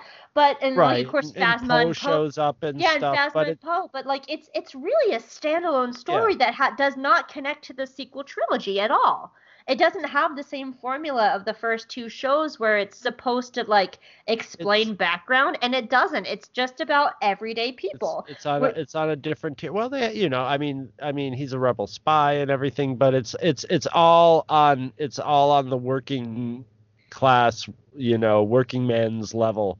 Yeah. But like, I think and that's what mold happened, breaking. I think, I think what happened with that is they decided to do their next thing as something a little more experimental and different, and I don't think it got a huge I know a lot of people who like checked out of it immediately and were like, it's just not for me. No, they did not promote it. Well, yeah, that's what happens with stuff like that too. No. And then they go like, oh well. No, like there was a flaw in the promotion. Like when Rebels was coming out, like there was it got a whole fucking book before the show ever aired. It had 4 shorts air. Yeah. Like it was like there was like when I was working in the comic book store, there are Rebels advertisements and comics. I would see them because constantly. they knew how to promote it. They probably saw this was probably different and stuff. No, the difference is they just didn't promote it. Right, that's what I'm saying. Is they didn't promote it because they were probably like they didn't know what to do with it. They did promote it, but it was perfunctory. Here's a teaser trailer, and basically like all they could figure out was and it is a strength of the show is the animation, and it is different than the other ones and has a really distinct and I think beautiful look to it. Yeah, they're early, the early like the trailers and early promotions for it were like, look at this is different and beautiful, but it didn't really give you anything. It almost, I don't know if they were purposely trying to be mysterious about the story or if they didn't know if that was something that people would like, so they just stayed with the visuals. But they just did the perfunctory. Here's a couple trailers for it and stuff, and they didn't hype it up. But that's like very common for a big corporation that like, because you have boardrooms that don't like. Dave Filoni probably would know how to explain it and and the showrunner for the show would know how to explain it and stuff. But like Joe boardroom guy was just like, I don't know. And it was experimental at a time in Disney's Star Wars where they were starting to probably be really scared, where experimental hadn't worked out for them in the movies, what I kind of feel about this? Because, I'm trying to remember. It was bad. It was like timed wrong. If it had come out at a different time, it might have just kept going, And I think it was also the expectation, because like we were expecting it to work like Clone Wars and Rebels, and it doesn't. A continuation of those. Yeah, because those shows, as I said, Clone Wars is the bridge between 2 movies, and Rebels is the explanation of the rebellion. It's not that show, and I think there's a lot of expectations of this is what that show would be, and it's just not. It's just not. It's just not that kind of working, functioning show. It's just this pure delight about everyday people. I also think it was like when Rebels started, and this one was even more so, like almost catering to a younger audience. But as it went on, it got more complex and more adult. And if it had gone on more seasons, it would have been like Rebels and like people getting shot in the face and stuff. I love how people like a lot of people were probably like, oh, this is going to be a kiddie show at the beginning of it. No, I will say this about this, because to me, and this is probably like, this was my fatal flaw resistance. To me, the 2 weakest episodes are episode 2 and 3. Because episode 2 and 3 are that slapsticky kiddie humor, and I could see that that's where they lost a lot of people. Because you remember, I was on the fence after those 2 episodes. Like, I wasn't sure if the show was for me, but when the Hightower episode 4, I think it's episode 4. I remember you were just like, I don't know. Yeah, when that episode kicked in, I stopped and I was like, oh, this is what this show is doing. But like to me, like it did have a little trip at the starting gate, and Yeah. I will give it that because I've rewatched like those episodes a few times, and still to But this day, that's not the- unusual. With yeah. these, I think. I think we felt that way with I felt that way with Clone. Yeah, what Clone Wars like Rebel. episode like 5 is the Jar Jar episode. I remember with Rebels thinking, are they just going to do the same formula where these guys go on a hijink adventure and leave Callus shaking his fist at them as they get away at the last minute, because You'll that be was my sort of the future first season. boyfriend. You'll be my future boyfriend, Sam. And that's kind of the flaw, is that like it has a very Rebels and Clone Wars first season, but it doesn't have like the finale of the second season, which is why I'm actually really excited about getting to the second season because I really do want to see it in a different Yeah, light. I don't know how it I ends, want to. so I'm pretty psyched. Yeah. So I But get going it's clean. the ending is a very Resistance ending, which sets up the story that it's been telling about this whole time, which is the story of everyday people in the wars of Star Wars, and it's beautiful. And I love when people are just like, "Oh, Resistance is so kiddie." I'm sorry, bitch. Season 1 has goddamn Holocaust imagery going on. They're putting aliens and the others into shipping containers to send them off to death camps. Go fuck yourself with the whole like this is kidding when they're throwing Holocaust imagery into your child's Star Wars. Go fuck yourself. Well, that's where they get that. That's where it gets dangerous because it's like you're putting Holocaust with my kiddie stuff. But that's I don't know. Star Wars has always worked. I'm stuff sorry, like the that. original trilogy But was yeah, about but- yeah, goddamn but- space Nazis. Go Right, fuck but- yourself. But Hope yeah, is I drunk mean, and salty. you can't like you just like. I mean, there's definitely, especially early on, especially like with Niku, there's definitely a layer of Niku is definitely No. to like appeals No. to a. Nico Well, at is least- Drax. He is the Drax of the show.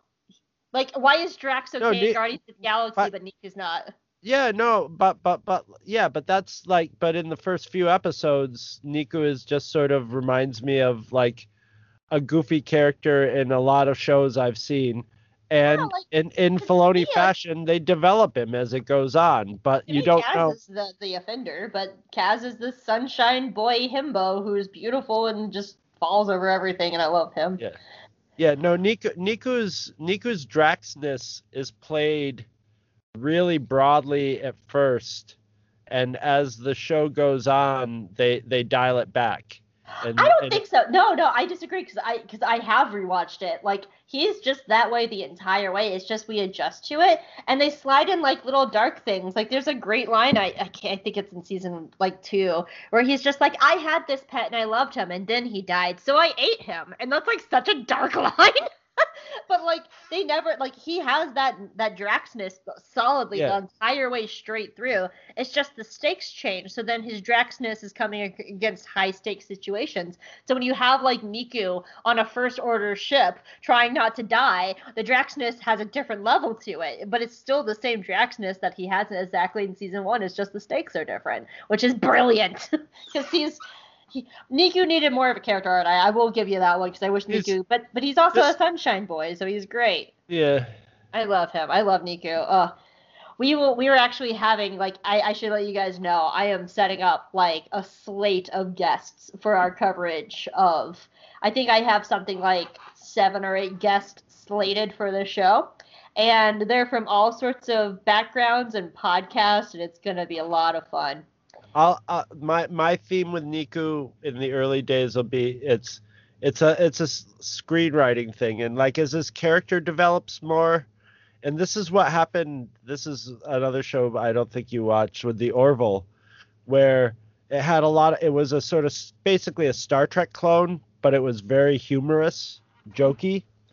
But the jokes were all just sort of references to 20th century things, to a modern audience. In the first few, like half of the first season. But once the characters developed, they were able to play the humor off the characters in their situations instead of having to do just jokes and references, and it just went up a level. And Niku was kind of like, in the early one when we don't in the early episodes when we don't know him, he's just too broadly written like I love Pee Wee Herman, but sort of like a even more child like just some of his lines didn't like felt like lines on a script to me. But then once they got his character nailed down and got him in the context of the story, a lot of the stuff that he said and the humor of it was based upon his relationships with people or his perceptions of things that we knew and stuff, and it worked. And from that point on, his character like was totally integrated into it with me. But at first, he was just sort of coming off as a character as comedy relief for little kids. And but I mean, that's sort of how Dave Filoni's stuff goes for his characters. That could be annoying at first, could be Ahsoka was annoying to me at first. In the movie, I was like not happy with Ahsoka's character. I'm like, doesn't make sense for Anakin to have a Padawan, and here she is, and he's calling her Snips, and she's calling him Sky Guy, and she's just sort of like a sort of up a couple levels in characterization, Powerpuff Girl sort of, and until she's like one of my favorite characters in all of Star Wars now, So it's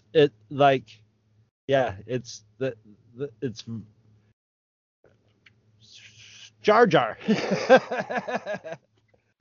Dave Filoni fixed Jar Jar for me too, so I shouldn't. I never hated Jar Jar from the beginning either, but gosh, I was just thinking of this the other day of the two episodes right there at the end of Clone Wars, but like late season 5 or season 6, where he has his girlfriend Julia, and it dawned on me. I was like, the Bardatans in that episode were Force-sensitive beings who refused to let the cult Jedi take their children. And it dawned on me, I was like, those are criminally underrated episodes because you have these Force creatures calling the Jedi a cult. And guess who's still fucking alive? The Bardatans and not the Jedi Order.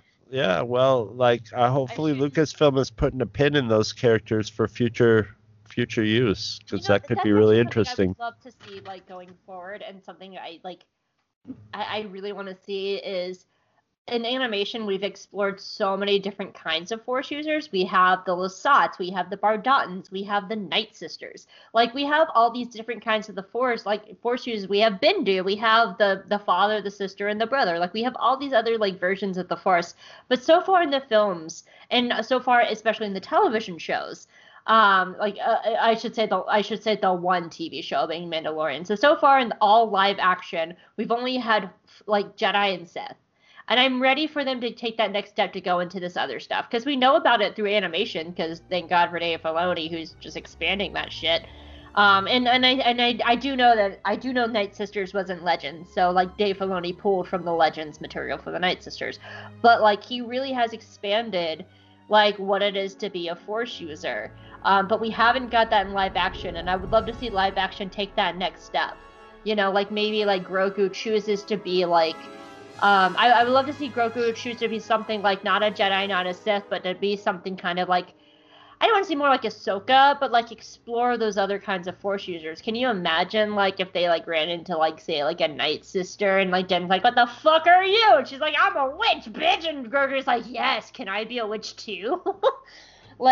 I would love to see live action take that next step to really start exploring things. I would even prefer they didn't do it with Grogu. I would rather have it be something. I would rather I would love to see Night Sisters type stuff, because that's got a Maul connection, and Maul's pretty popular. But I wouldn't mind just having another race that are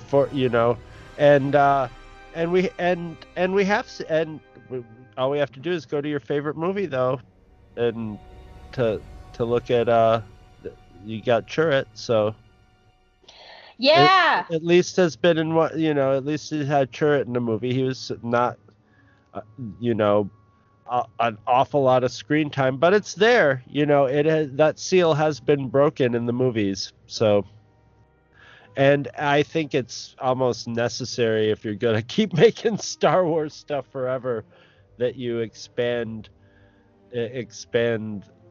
definitions and interpretations of the Force, because then you have, I mean, I think in the end you're going to end up with, like, there's going to be some Star Wars that's more action oriented, and I'm hoping that we get some more Star Wars that's more like cosmic, that's more on the spiritual aspect of it, I think it's gonna definitely be like a and they can feed off each other, they're never gonna be one completely without the other, but you could do one that's like, like the Obi-Wan show could definitely be more meditative, and and it does, the Obi-Wan show, like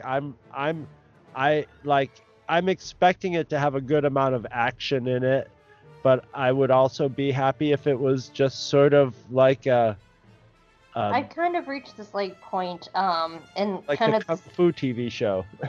this kind of like I wrote about this recently in my final review of season 2 of The Mandalorian, about how, and this is just kind of like a me thing too, is until I'm proven wrong, live action will always be blockbuster nostalgia over depth and progressiveness until proven otherwise.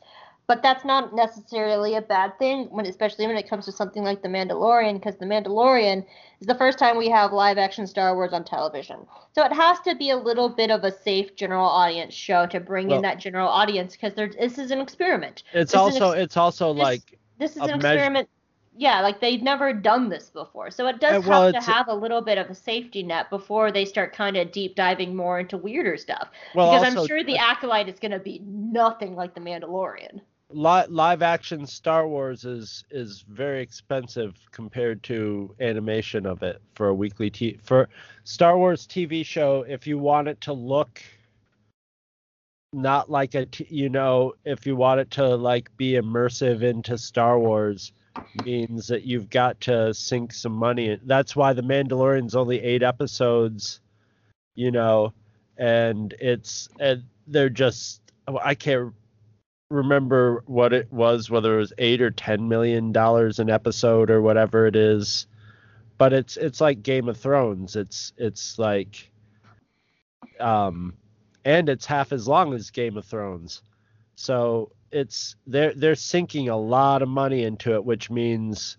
the more money you sink into it, the less prone a big corporation is going to be to take risks. And I mean, that's the thing. The Mandalorian can do 8 show seasons, so they have to sort of work into this sort of like simpler thing. But in the 16 episodes of The Mandalorian that exist, especially in this season, in the last 8, they've managed to start weaving in those little Filoni things that tie everything together, and just with a touch here and there, like a little guy hanging out in a tank here and there, and just giving you little hints that resonate into the movies and the other shows and stuff. So they're aware, they're aware, and also Favreau's, I mean, that's how they run Marvel a lot of the ways, is integrating everything together. So, they're aware of like wider universe, and then each show having its own individual thing and not being, too made up of the other shows and stuff. And they did a really good job with The Mandalorian, and hopefully the executives are like, oh, okay, we paid good writers and directors, I would say directors, because I think every episode but like 1 or 2 was all written by Jon Favreau, which is clear and obvious because that man needs a writer's room. Because there's a reason that Rick's episode stands out so much as being so completely different from the rest of the season. Rick needs to write more, but I also think that Favreau needs to pull in more voices too. But that's just a hope opinion. Well, there's advantages to both of those. Having the one guy, if that one guy is a reliably good writer, gives you this like consistency and voice to it. but it's very rare in any movie that you ever have just one. I would love to if I didn't know that Favreau wrote every episode Except for like two of them. except for like two. I would yeah. love to see how they set that I up. know. If there were any, I wonder, because it's very rare that a script on a TV show doesn't get passes over by other people at some point. I wonder how they. I don't know. I'll have to go look and see. I'm very curious now Let's to see. see if Favreau just writes them or if they do have people that like. Filoni Yeah. wrote the Ahsoka episode. I know Rick wrote the one with Mayfeld. Okay. And I think John wrote the rest of them. But I think. Well, the one Rick, with Mayfeld definitely had a different feel to it too. Yeah, and though I The could. first I one think. with Hold Mayfeld on, or the second I'm sorry. one I with hope he's Mayfeld? drunk and trying to think. Sorry, my brain is not working. I think he wrote the Frog Lady one, but I'm not positive. But I know I know for a fact he wrote the Mayfeld one. Chris, I love Which you. one? The first one or the second Mayfeld one? Both. Oh, okay. I think he wrote both, if I remember correctly. Actually, Okay. I could just click on his name and click on writing. Yeah, he wrote the. Okay, no, he wrote both of the Mayfeld ones. Okay. So, Chris, I adore you, but I am tipsy Yeah, and no, I was dying just gonna fast. say we got to get out of here. We're at like 3 hours now. Yeah, I'm tipsy and gotta pee, and I'm just Cross ready is to curl up. is an exhausting enough movie anyway. We'll get to the Mandalorian soon enough. Yeah. So, Chris, where can people find you? You can find me at twotruefreaks.com. That's our website. Go over there and see all our glorious podcasts in their glorious splendor. Sign up for our RSS feeds there at iTunes. Or you can go to YouTube, and the Two True Freaks podcast page on YouTube has all our podcasts going up. And the Two True Freaks Cantina is where we all hang out and have big glasses of blue milk. And we are also on Twitter. And our Twitter is run by Gene Hendricks. Gene, the Hammer Strikes Machine. Gene. I actually have one of Gene's old business cards. He sent me one. I got It his does- Christmas card, and it has his card in it. He needs to update it now though, because now he's a member of the Akadeka Ganagan Theater Group. But yeah, that's where they can find me. Where can they find you, Hope? I'll see how well I can do this. Drunky, Tipsy. Yeah, tipsy, and Tipsy McGee. it's not in front of me, so here you go. You can find me at JGuys and Jedi on Twitter. I run our Twitter accounts. You can also find me at Hope Molinax on Twitter. I have a website called GeekyGirlExperience.com where I write stuff like Mandalorian reviews, and I talk about animation and Star Wars and queer topics. Chris and I also have another podcast called Hope Makes Chris Watch Cartoons, where I make Chris watch animated shows. We should be moseying through Gravity Falls this time and getting ready to wrap that up and start Avatar: Last Airbender. And do I have anything else? So we'll see you next week I for don't know. Resistance. Yay! Bye guys, we love you. All Merry. the Star Wars movies we did. Hey, Happy New Year! Actually, it's this is coming out in 2021, so Yeah, fuck definitely off 2020. by the time this comes out. Yep. 2020, like J.J. Abrams, can suck my big fat Look dick. at that 2020 in your rear view mirrors there, guys. Yeah, good luck everyone in 2021.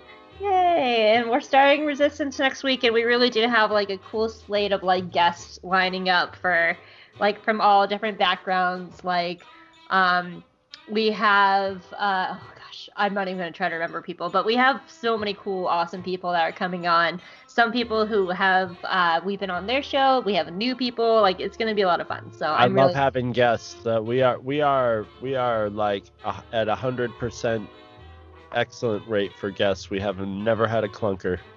yeah. So I'm So pressure's on, future guests. All right, you guys. We'll see you next week for Resistance. Bye. Bye.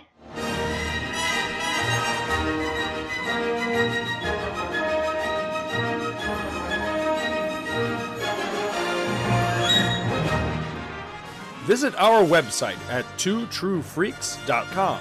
Two True Freaks is always spelled TWOTRUEFREAKS. You can email Two True Freaks directly at twotruefreaks@gmail.com. Two True Freaks and all of its excellent affiliates are available on iTunes, and you can choose to subscribe to either the entire network if you wish, or pick whichever individual shows you want to follow. We have so many shows to choose from, there's just bound to be one that appeals to your particular fandom. Just search Two True Freaks with an exclamation mark at the end, space, and the number 2. You can find Two True Freaks on Facebook. Just search for Two True Freaks. Dumbass. If you ever leave your house and you actually have friends, why don't you tell them about Two True Freaks? If you've enjoyed our show, please won't you take a moment to rate us on iTunes?